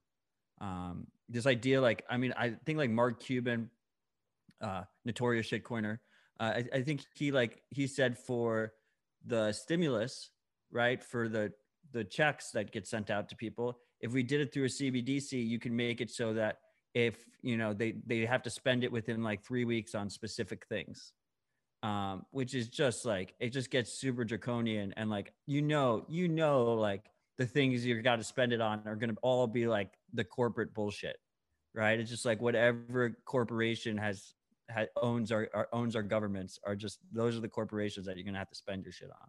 Yeah. I'm pretty sure like Visa and MasterCard are starting to team up with these banks, these mega banks, central banks, Bank of International Settlement, IMF, to start to implement this stuff. So again, I think it's all about control. And so Freak, I love that you pointed out this Christine Lagarde comment specifically, and this comes on the heels of the comments made by Augustin Carstens, like Matt mentioned. We're in the normalization phase. They're trying to normalize this stuff. Like Christine Lagarde stared into a camera and said, people want this. People don't want privacy. They need a quote unquote digital currency that allow us to see what's going on and keep everything above board so that we can take down like bad actors. Again, they're using the guise of protecting people from criminals to completely surveil and control them. But yeah, it's be on the lookout for we have Bitcoin. Yeah, good thing we have Bitcoin, but just observationally moving forward, be on the lookout for these normalization campaigns. Like they're picking up. Like you're going to see more of this. Jerome Powell will probably start talking about this as well. I don't even know if the normalization campaigns are really like at the end of the day, Marty, they're going to tell people we're going to give you free money because we're a central bank and we're the only ones who can give you free money. So we're going to give you free money. And if you want that free money, then you're going to fucking take it in this way.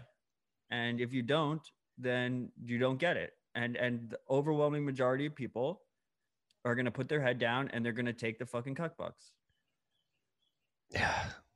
Weak, man. Come on. Don't let them hang that little carrot in front of you. Don't fall for that. It's a siren call. All right, last shout out. Very short and sweet. Yo, from Vake. What's up, Vake? Yo. Love during you, Vake paid $20 during the session stream to tell me that I had a cluck mentality while I was up there. A cluck mentality. Yeah. Cluck or cuck? Yeah, because YouTube won't let him type cuck. That's where cluck mentality came from. Is because in the YouTube chat, YouTube won't let you type cuck? Yep. I wonder what they think about our cuck bucks. Are we going to get demonetized? Well, we don't even monetize on YouTube. We're going to get taken down. Dude, we're already demonetized. All right, back to the list. Back in Turkey. This is why you don't keep your coins on exchanges, freaks. We have a Turkish exchange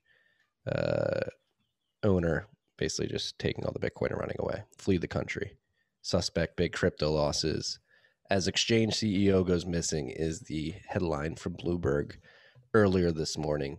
The exchange is THODEX, THODEX. It's a tiny exchange. I wonder, it's awfully interesting that, 10 days ago or 5 days ago, 6 days ago, yeah, because it was in between last RHR. So 5 days ago, the Turkish government says that at the end of the month, they're going to attempt to ban Bitcoin payments. And then this guy exit scams, right? So I feel like, fuck him for exit scamming, but maybe it was oh shit, I just got to get the fuck out of here. So I'm just going to steal all my customers' money as much as possible. Or if it's a small exchange, like you said, is it a false flag? Like a reason to? Could be. Because that's the second bullet point of the synopsis of the article is the market needs to be regulated, advisor to Erdogan says. So maybe it's just like a scapegoat. Oh, that's perfect false flag. Right.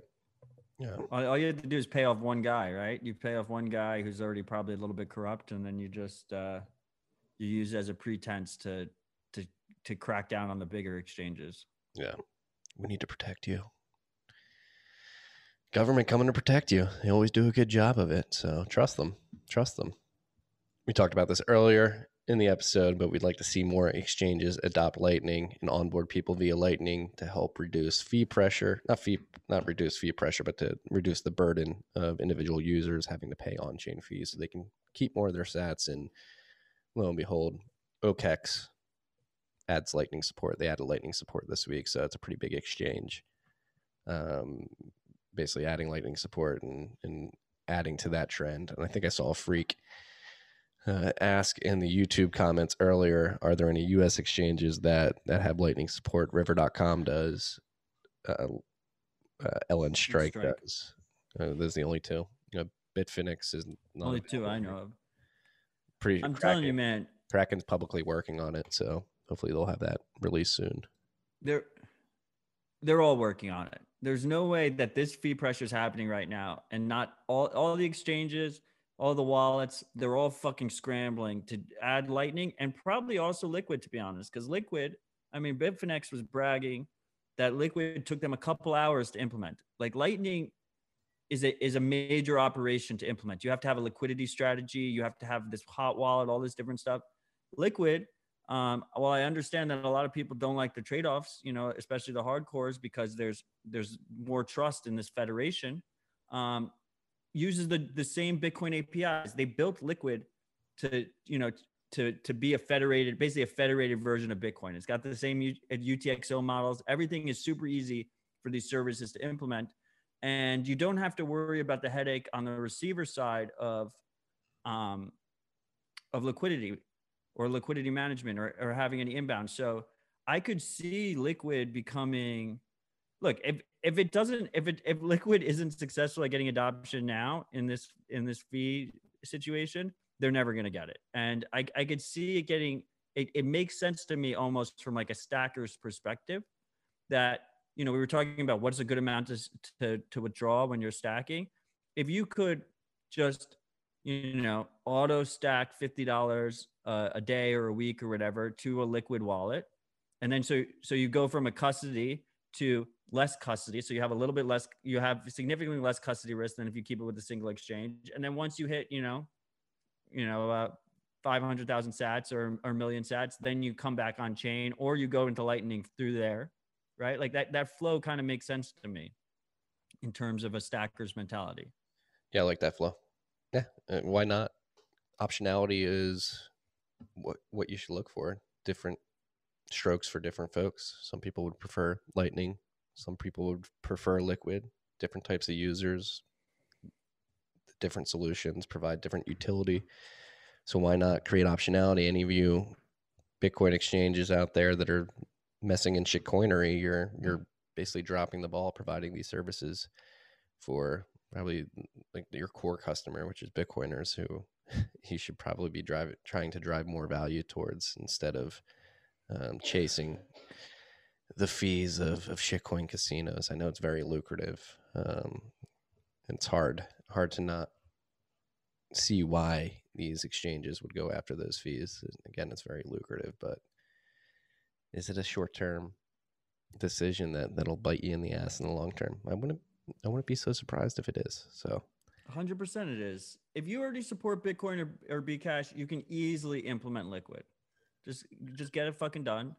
I think like right now, it's like Bitfinex is the only one that I know of that offers it, and they offer both Lightning and Liquid.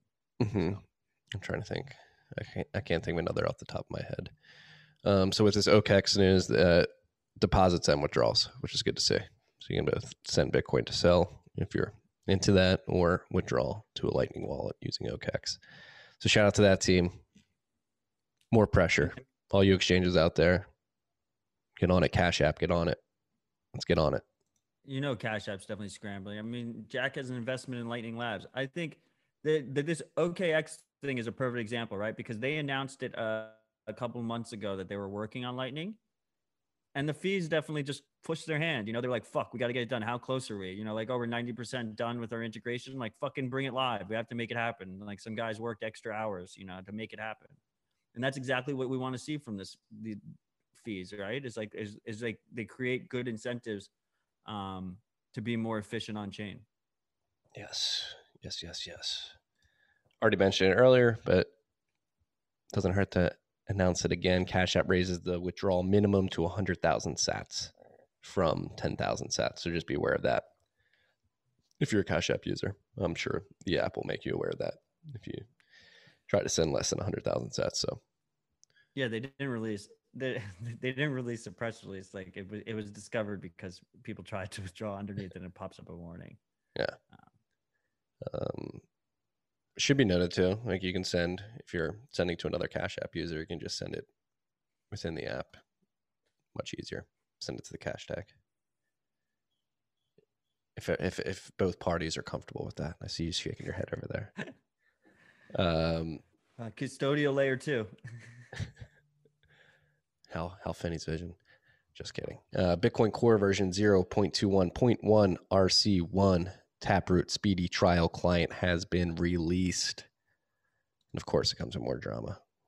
It's Taproot drama. There's a lot true, a lot false drama ever going to end. So yes, speedy trial. If you listen to the episode with Ben Carmen, if you listen to Citadel Dispatch, and since last week, speedy trial has been merged and activated into Core.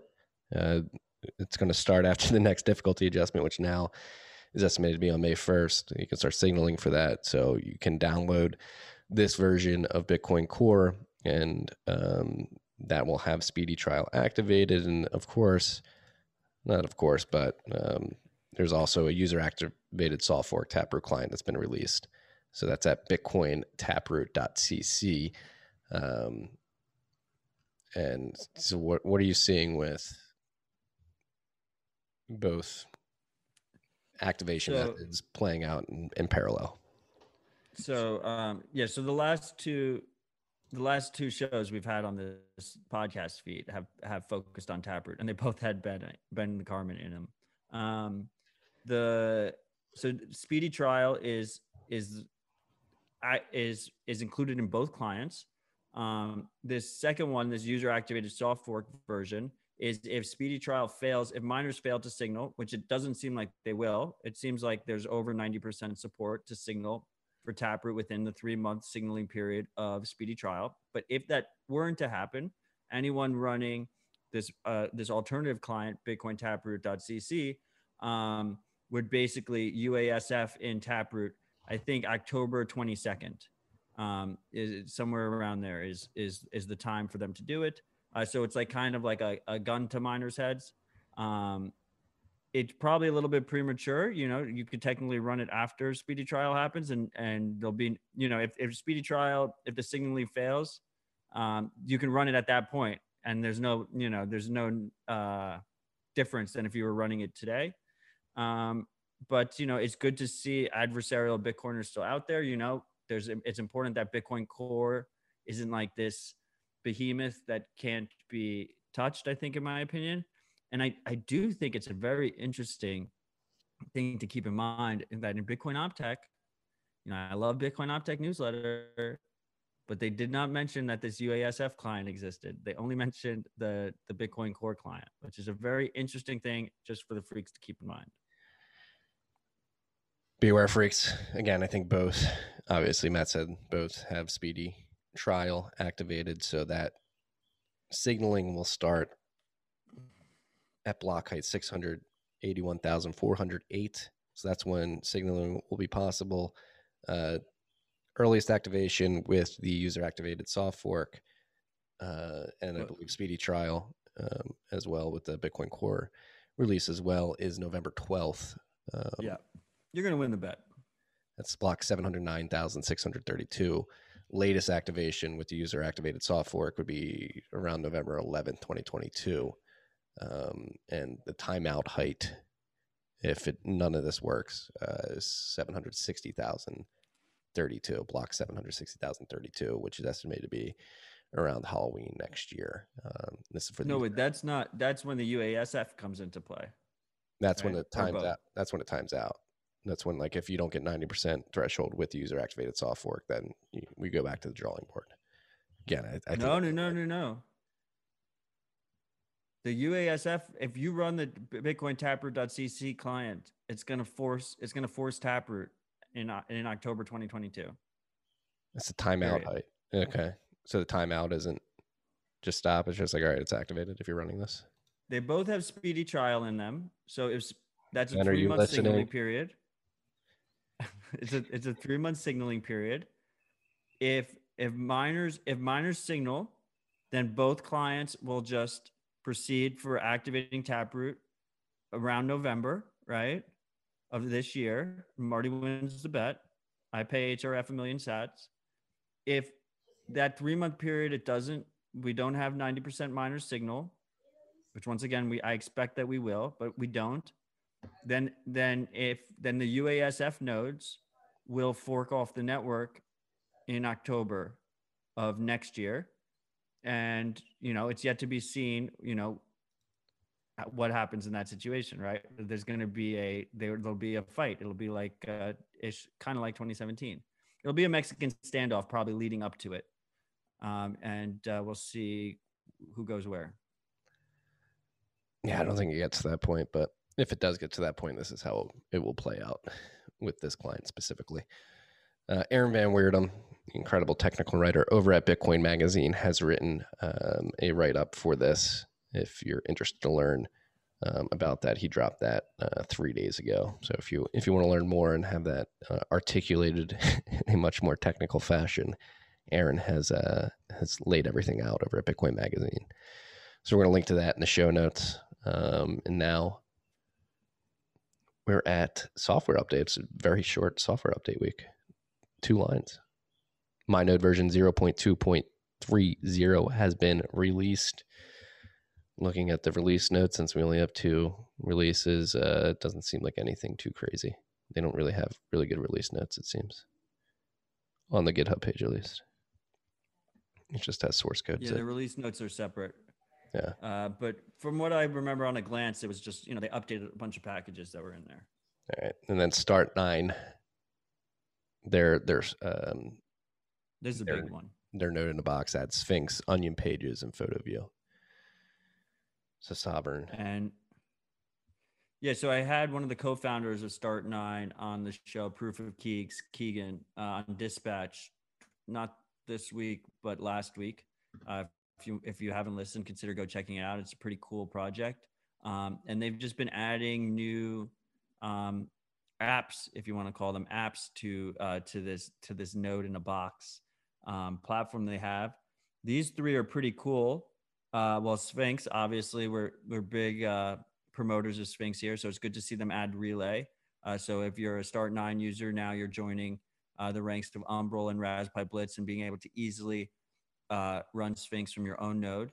And then they added this thing called Onion Pages. I think they're calling it Embassy Pages. That's their name of their OS, but Onion Pages, which is this idea that you can run a static Tor-only website directly from your node without exposing your IP address, which is really fucking cool.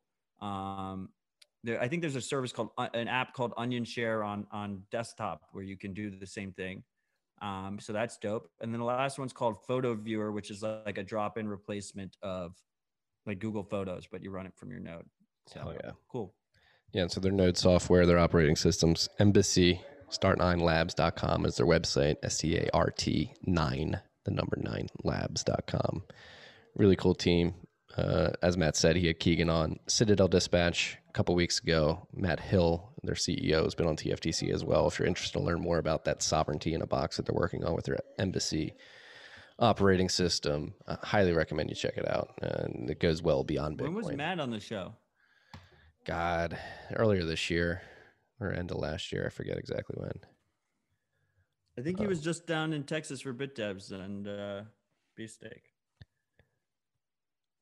I didn't run into him, which is odd. I should have. I met him and Keegan at BitBlock Boom this year. Yeah. Good dudes. Very good dudes. Very good project. Again, sovereignty in a box, their Embassy OS. Square and Arc, they argue that Bitcoin is good for the environment in their white paper that they dropped yesterday, basically explaining that Bitcoin incentivizes the production of renewable energy sources because Bitcoin miners will be the energy consumer of first resort. They'll be in the first customers that show up and say, hey, we'll take this cheap electricity and allow you to produce more and more of this electricity generation via solar and wind. And hopefully by doing that, it'll lead to more green renewable energy generation being produced and used by the world. Yeah, what are your thoughts on this, Mr. Miner? I mean, I think it's good. I think it's true. Bitcoin mining certainly incentivizes this. When it comes to particularly the levelized cost of energy in the paper, it was like, so we had our engineers at Great American Mining talking about this yesterday, and there's some misleading information about green energy production as opposed to like something that's energy dense, like natural gas or oil. While yes, the LCOE, the levelized cost of energy, has fallen 90%, and wind and solar are saying is between 2%, or excuse me, 2 cents per kilowatt hour and 5 cents per kilowatt hour. It's a bit misleading because the capacity and the intermittency of those green technologies is considerably low compared to like something like natural gas, where it's around 40% capacity for the levelized cost of energy, where something like natural gas is around 86%. So yes, they're in the same levelized cost of energy range. However, when it comes to actually being reliable, they really don't compare. So it's a little bit truth, a little bit virtue signaling. Would you agree? Yes. And I don't. But it's important virtue signaling, right? Because we have so many that virtue signal from the opposite side, right? That it's like it's very important that we have large companies just come out. Like, did you see like the interchange between like Jack Elon, retweeted it, yes, and then Elon Musk responded underneath like true. Like yes. that's fantastic for Bitcoin in terms of countering this this narrative that Bitcoin is bad for the environment. Yes. Well, so preface this rant with the fact that I love everybody involved, like Square Crypto team, Steve Lee, of course, Arc team, Yassine, Miles, everybody involved. I don't think we should kowtow to these people. Like, we should not kowtow to the hysterics that want us to act a certain way. Like, again, I've been saying this on Gamcast, particularly strong men need to stand up and speak sense to the world. Like, I'm all for green energy production, electricity production from green energy sources, but we should not kowtow to these literal anti-human communists who hate the fact that we consume energy and produce electricity, and that want to push us towards these literally unreliable, like definitionally, like you can't rely on the sun being out all the time or wind being blowing all the time. And the batteries just aren't there yet. And there's this very concerted effort by people who have frankly just been wrong time and time again for literal decades, that are trying to push us towards this unreliable energy source that is literally going to make humanity worse off. It's going to drive up energy prices. It's going to make energy and electricity deliverability unreliable, which leads to the blackouts that we've seen in Austin, in the Texas area this year, and in California. And I just don't think we should kowtow to these people. We should stand up and speak sense. Like, fossil fuels are good, organic fuels are good. But are they really kowtowing? Like, they have to they have to fight back, right? So and you got to fight back in like a diplomatic way. You know, I don't know if they're playing chess. It's a chess diplomatic, but like, is the other side diplomatic about it? Like, they literally, it doesn't matter. You're playing chess. You got to win the chess game. Yes, I mean, it is true. Bitcoin mining does incentivize the production of green energy sources, right? And many Bitcoin mining as an industry is probably the highest penetration of green energy sources as an electricity generation mechanism of any industry in the world. These things are true.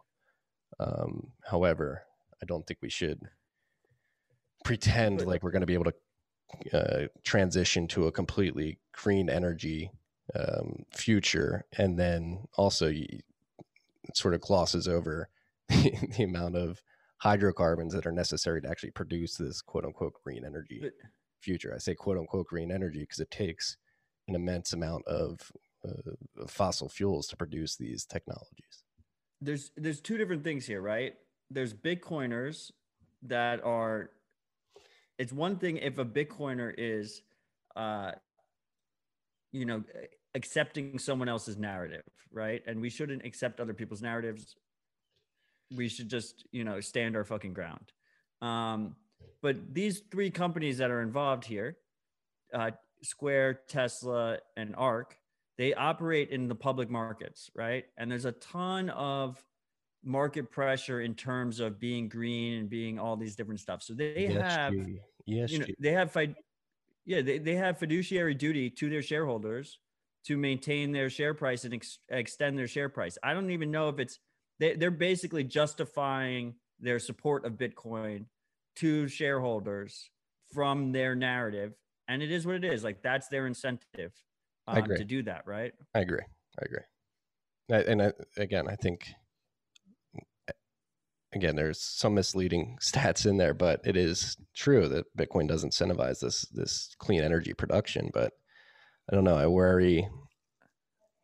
Like, I've been completely Alex Epstein pilled. Like if you listen to him, you read his book, and you understand like the nuance around the conversation when it comes to electricity production.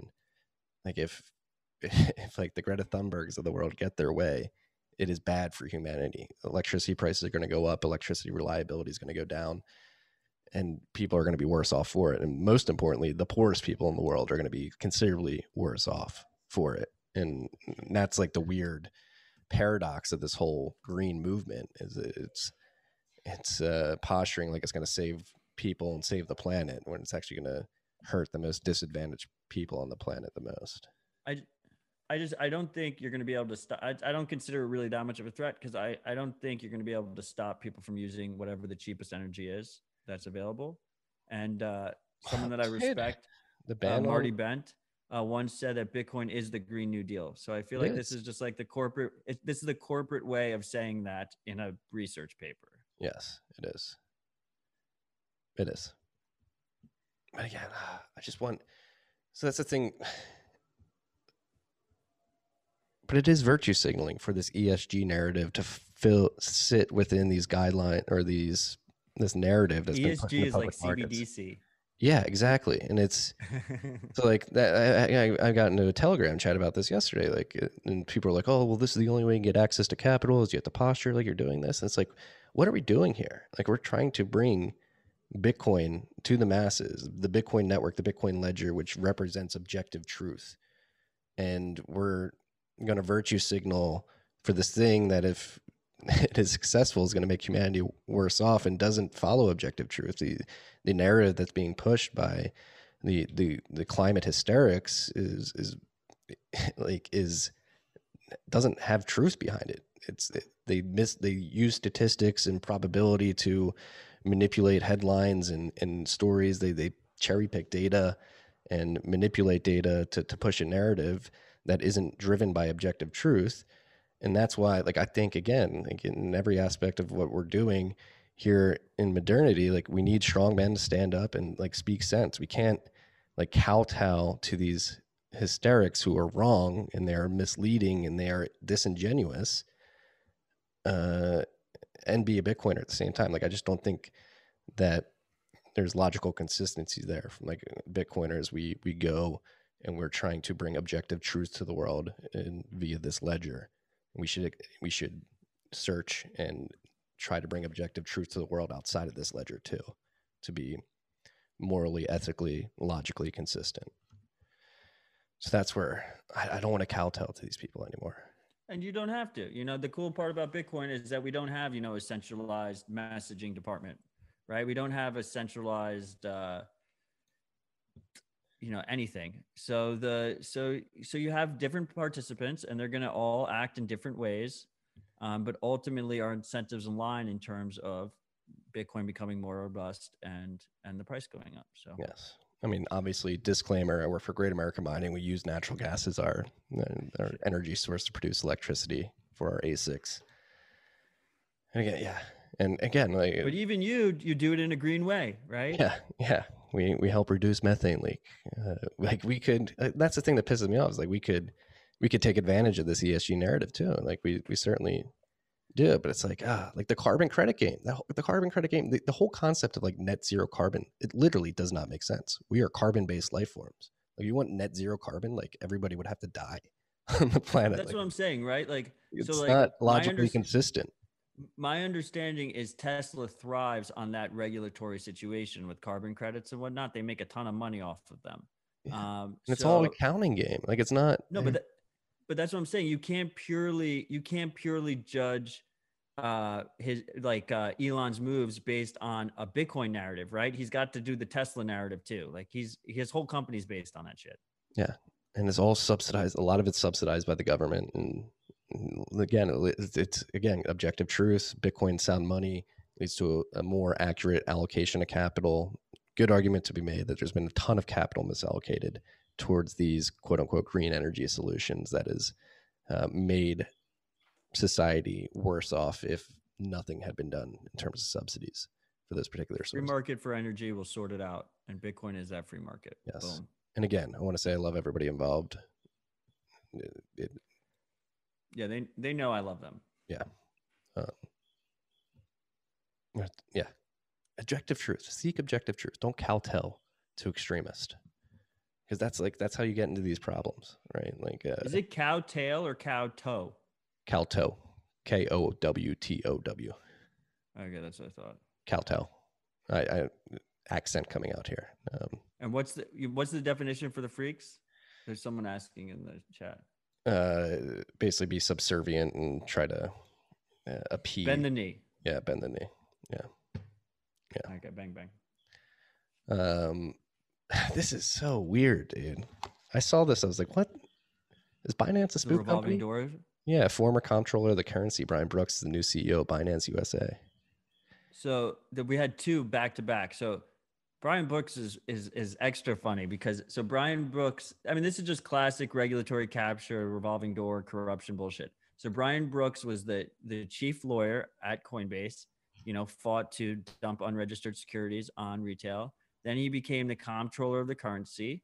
Then Coinbase IPO'd, or he left the comptroller of the currency because of the administration change. Then Coinbase IPO'd. I'm sure he got like a nice little package out of there. And now he's joining Binance US, fresh out of the US government role. And then we have the ex-CFTC chair, Giancarlo, is now a board member of BlockFi. So like these, this is the corrupt old system just playing out just as it's always played out. The revolving door. Man, it's like, so this is like is Binance ever going to get? Great play by Binance. Yeah, right. Like they're they're like a lot of people expect them to get brought down by the long dick of the law, but this is a pretty strong ally they brought on to their. The funniest part was CoinDesk TV had Brian Brooks on for the news, and he's talking about how he wanted to join Binance because they're the only ones that are really prepared to fight the largest incumbent, Coinbase. And they just like let him get away with saying that, even though he was the head lawyer of that largest incumbent. He's just double dipping or triple dipping or whatever, which all the power to him, it's part of what it is. It's playing the game.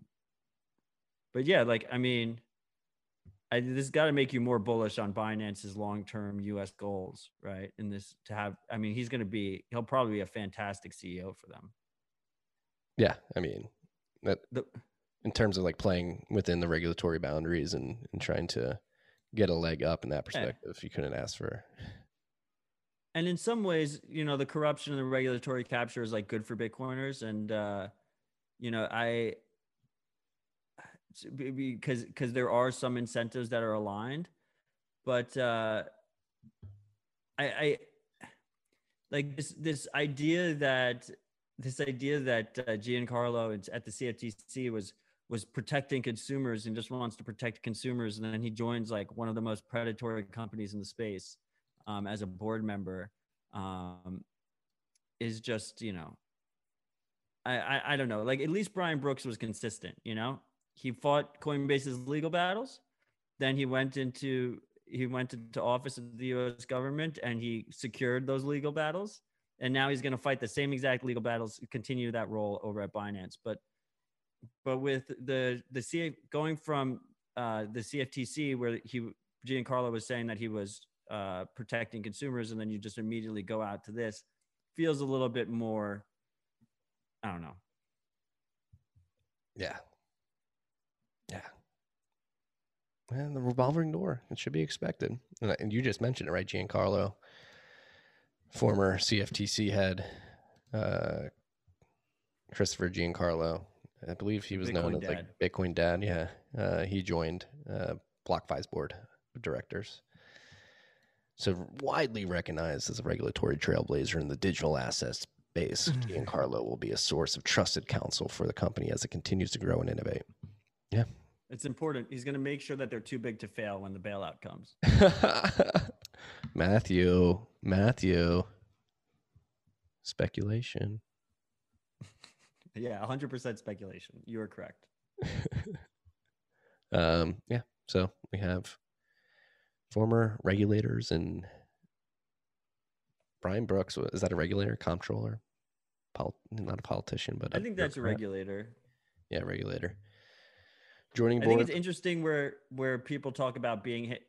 They like, some stories will call him the former comptroller, and some will call him the former chief lawyer of Coinbase. It's an interesting dichotomy.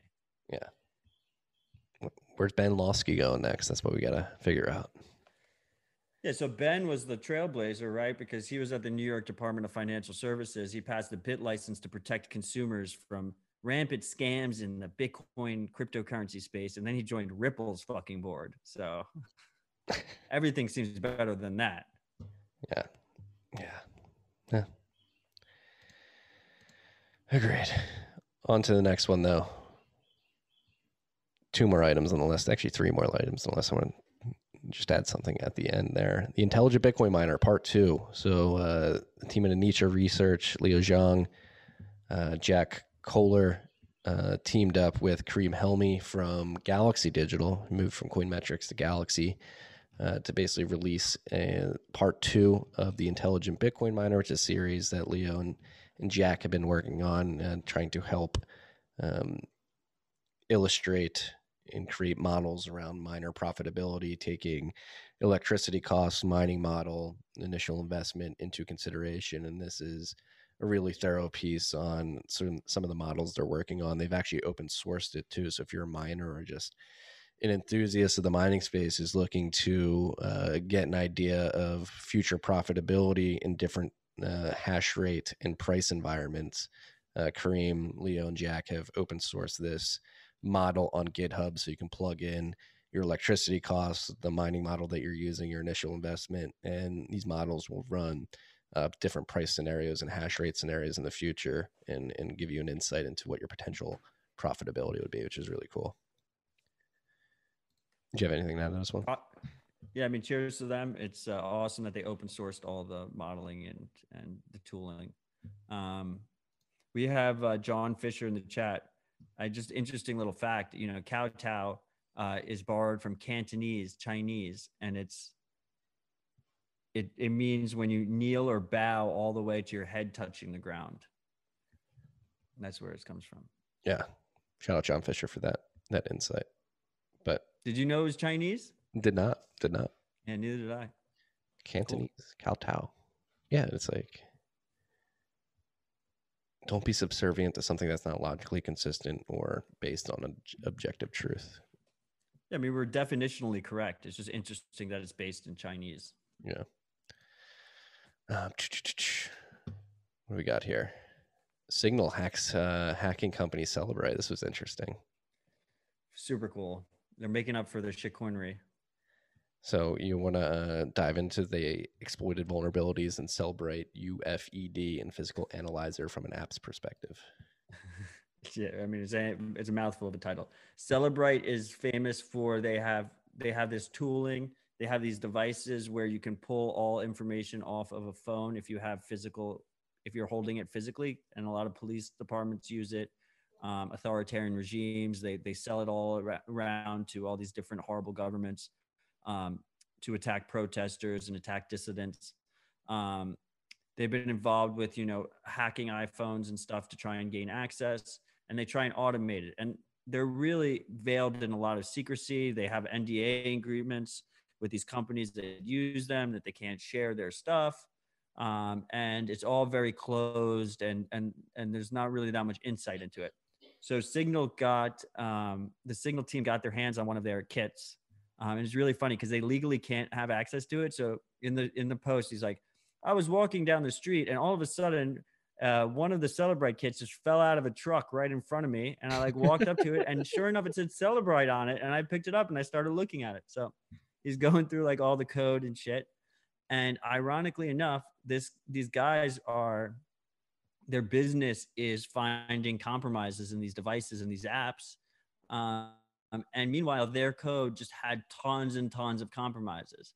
And part of what it does as a software is it basically is pulling all the files and everything off of your devices, Signal messages, stuff like that, WhatsApp messages, contact lists, locations, and it gives it to you in a browsable format on a Windows computer so that a police officer, law enforcement, authoritarian regimes, general bad guys can then go through it, border control, can go through it in an organized way.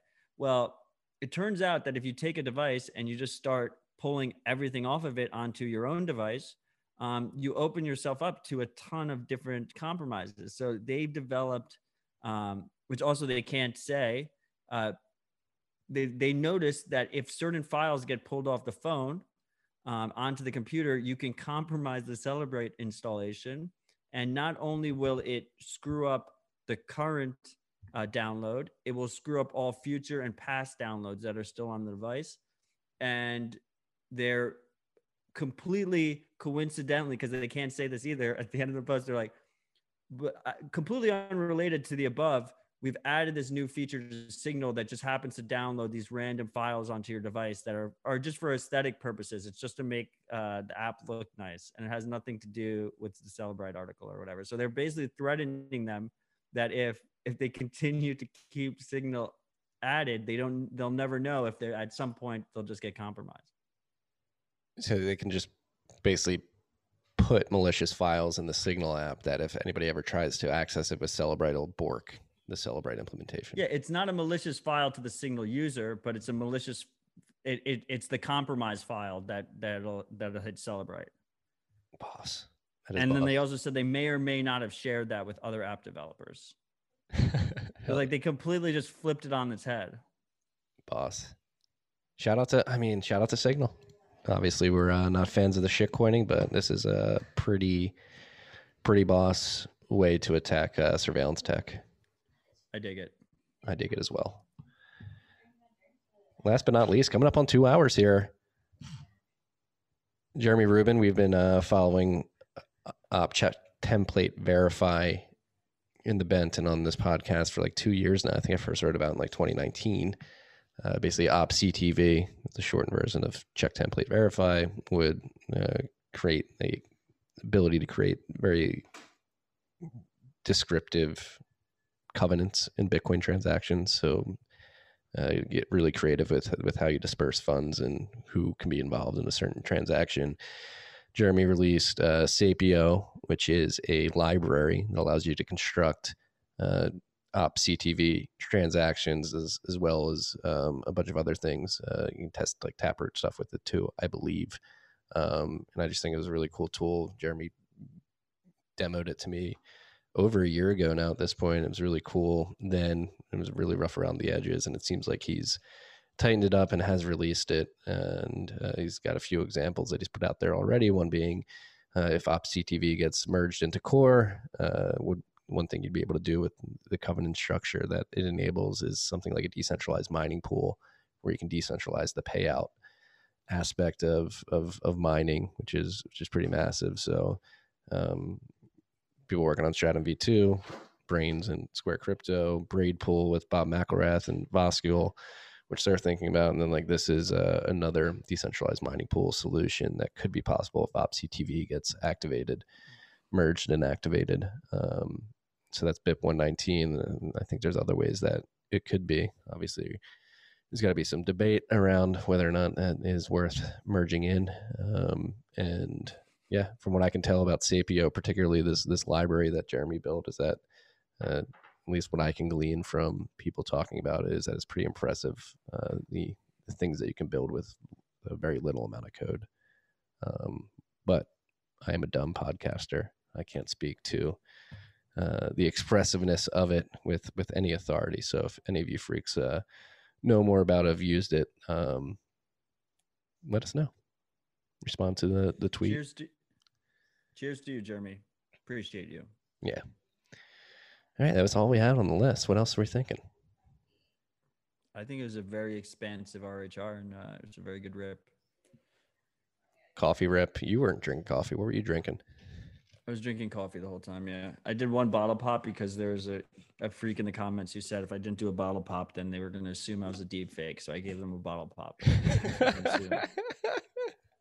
It was a fake news. Well, I miss you, brother. You got to get down to Austin. You got to check it out. Yeah, I mean, I guess no matter what, I'll see you in Miami it's almost a month out now. It's pretty close. It's sneaking up on us. But I do miss you as well. Bitcoin Conference 2021 in Miami. What is it? BT.C? b.tc/conference. b.tc/conference. Go check it out. We're going to be down there. Are we still getting a humble discount? I think so, but the ticket prices have risen. So yeah, discount humble, all caps. I believe it's 15% off. I think this thing is going to sell out pretty fucking soon. Like it's really, really tight. Yeah, so if you haven't gotten a ticket yet, consider it. It should be a fun time. I am looking forward to it. We are going to do a live RHR there. I threw some shade at them that it's like last time we did it on a picnic table, you know, and so I think we might actually be on the stage. We'll see. So I'm looking forward to it. Bang, bang. Well, thank you, freaks, for joining us. I know it was a little earlier this week. Hopefully we'll be back to our... Actually, we won't be next week because I actually have a hop a flight Thursday night out of Philly at a bachelor party in Scottsdale, freaks. Well, maybe we'll be early. It might be the weekend, the week after that. I don't know. Early afternoon.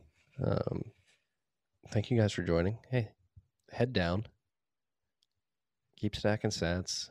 I mean, the price, we're in this consolidation phase. Fundamentals are very strong right now. We will have a difficulty adjustment at some point between April 29th and May 2nd, I would imagine. And then we're going to see the speedy trial start. So that'll be interesting to cover. Yeah. Thank you guys for joining us. Thank you for the shout outs. Love the shout outs. If you guys want to contribute, tftc.io/contribute. If you're listening, wherever you're listening, if you can give us a like, a subscribe, a rating, a review, it all goes a long way. I'm trying to get stop being bearish, freaks. I love you all. Stay humble, stack sats. Peace and love.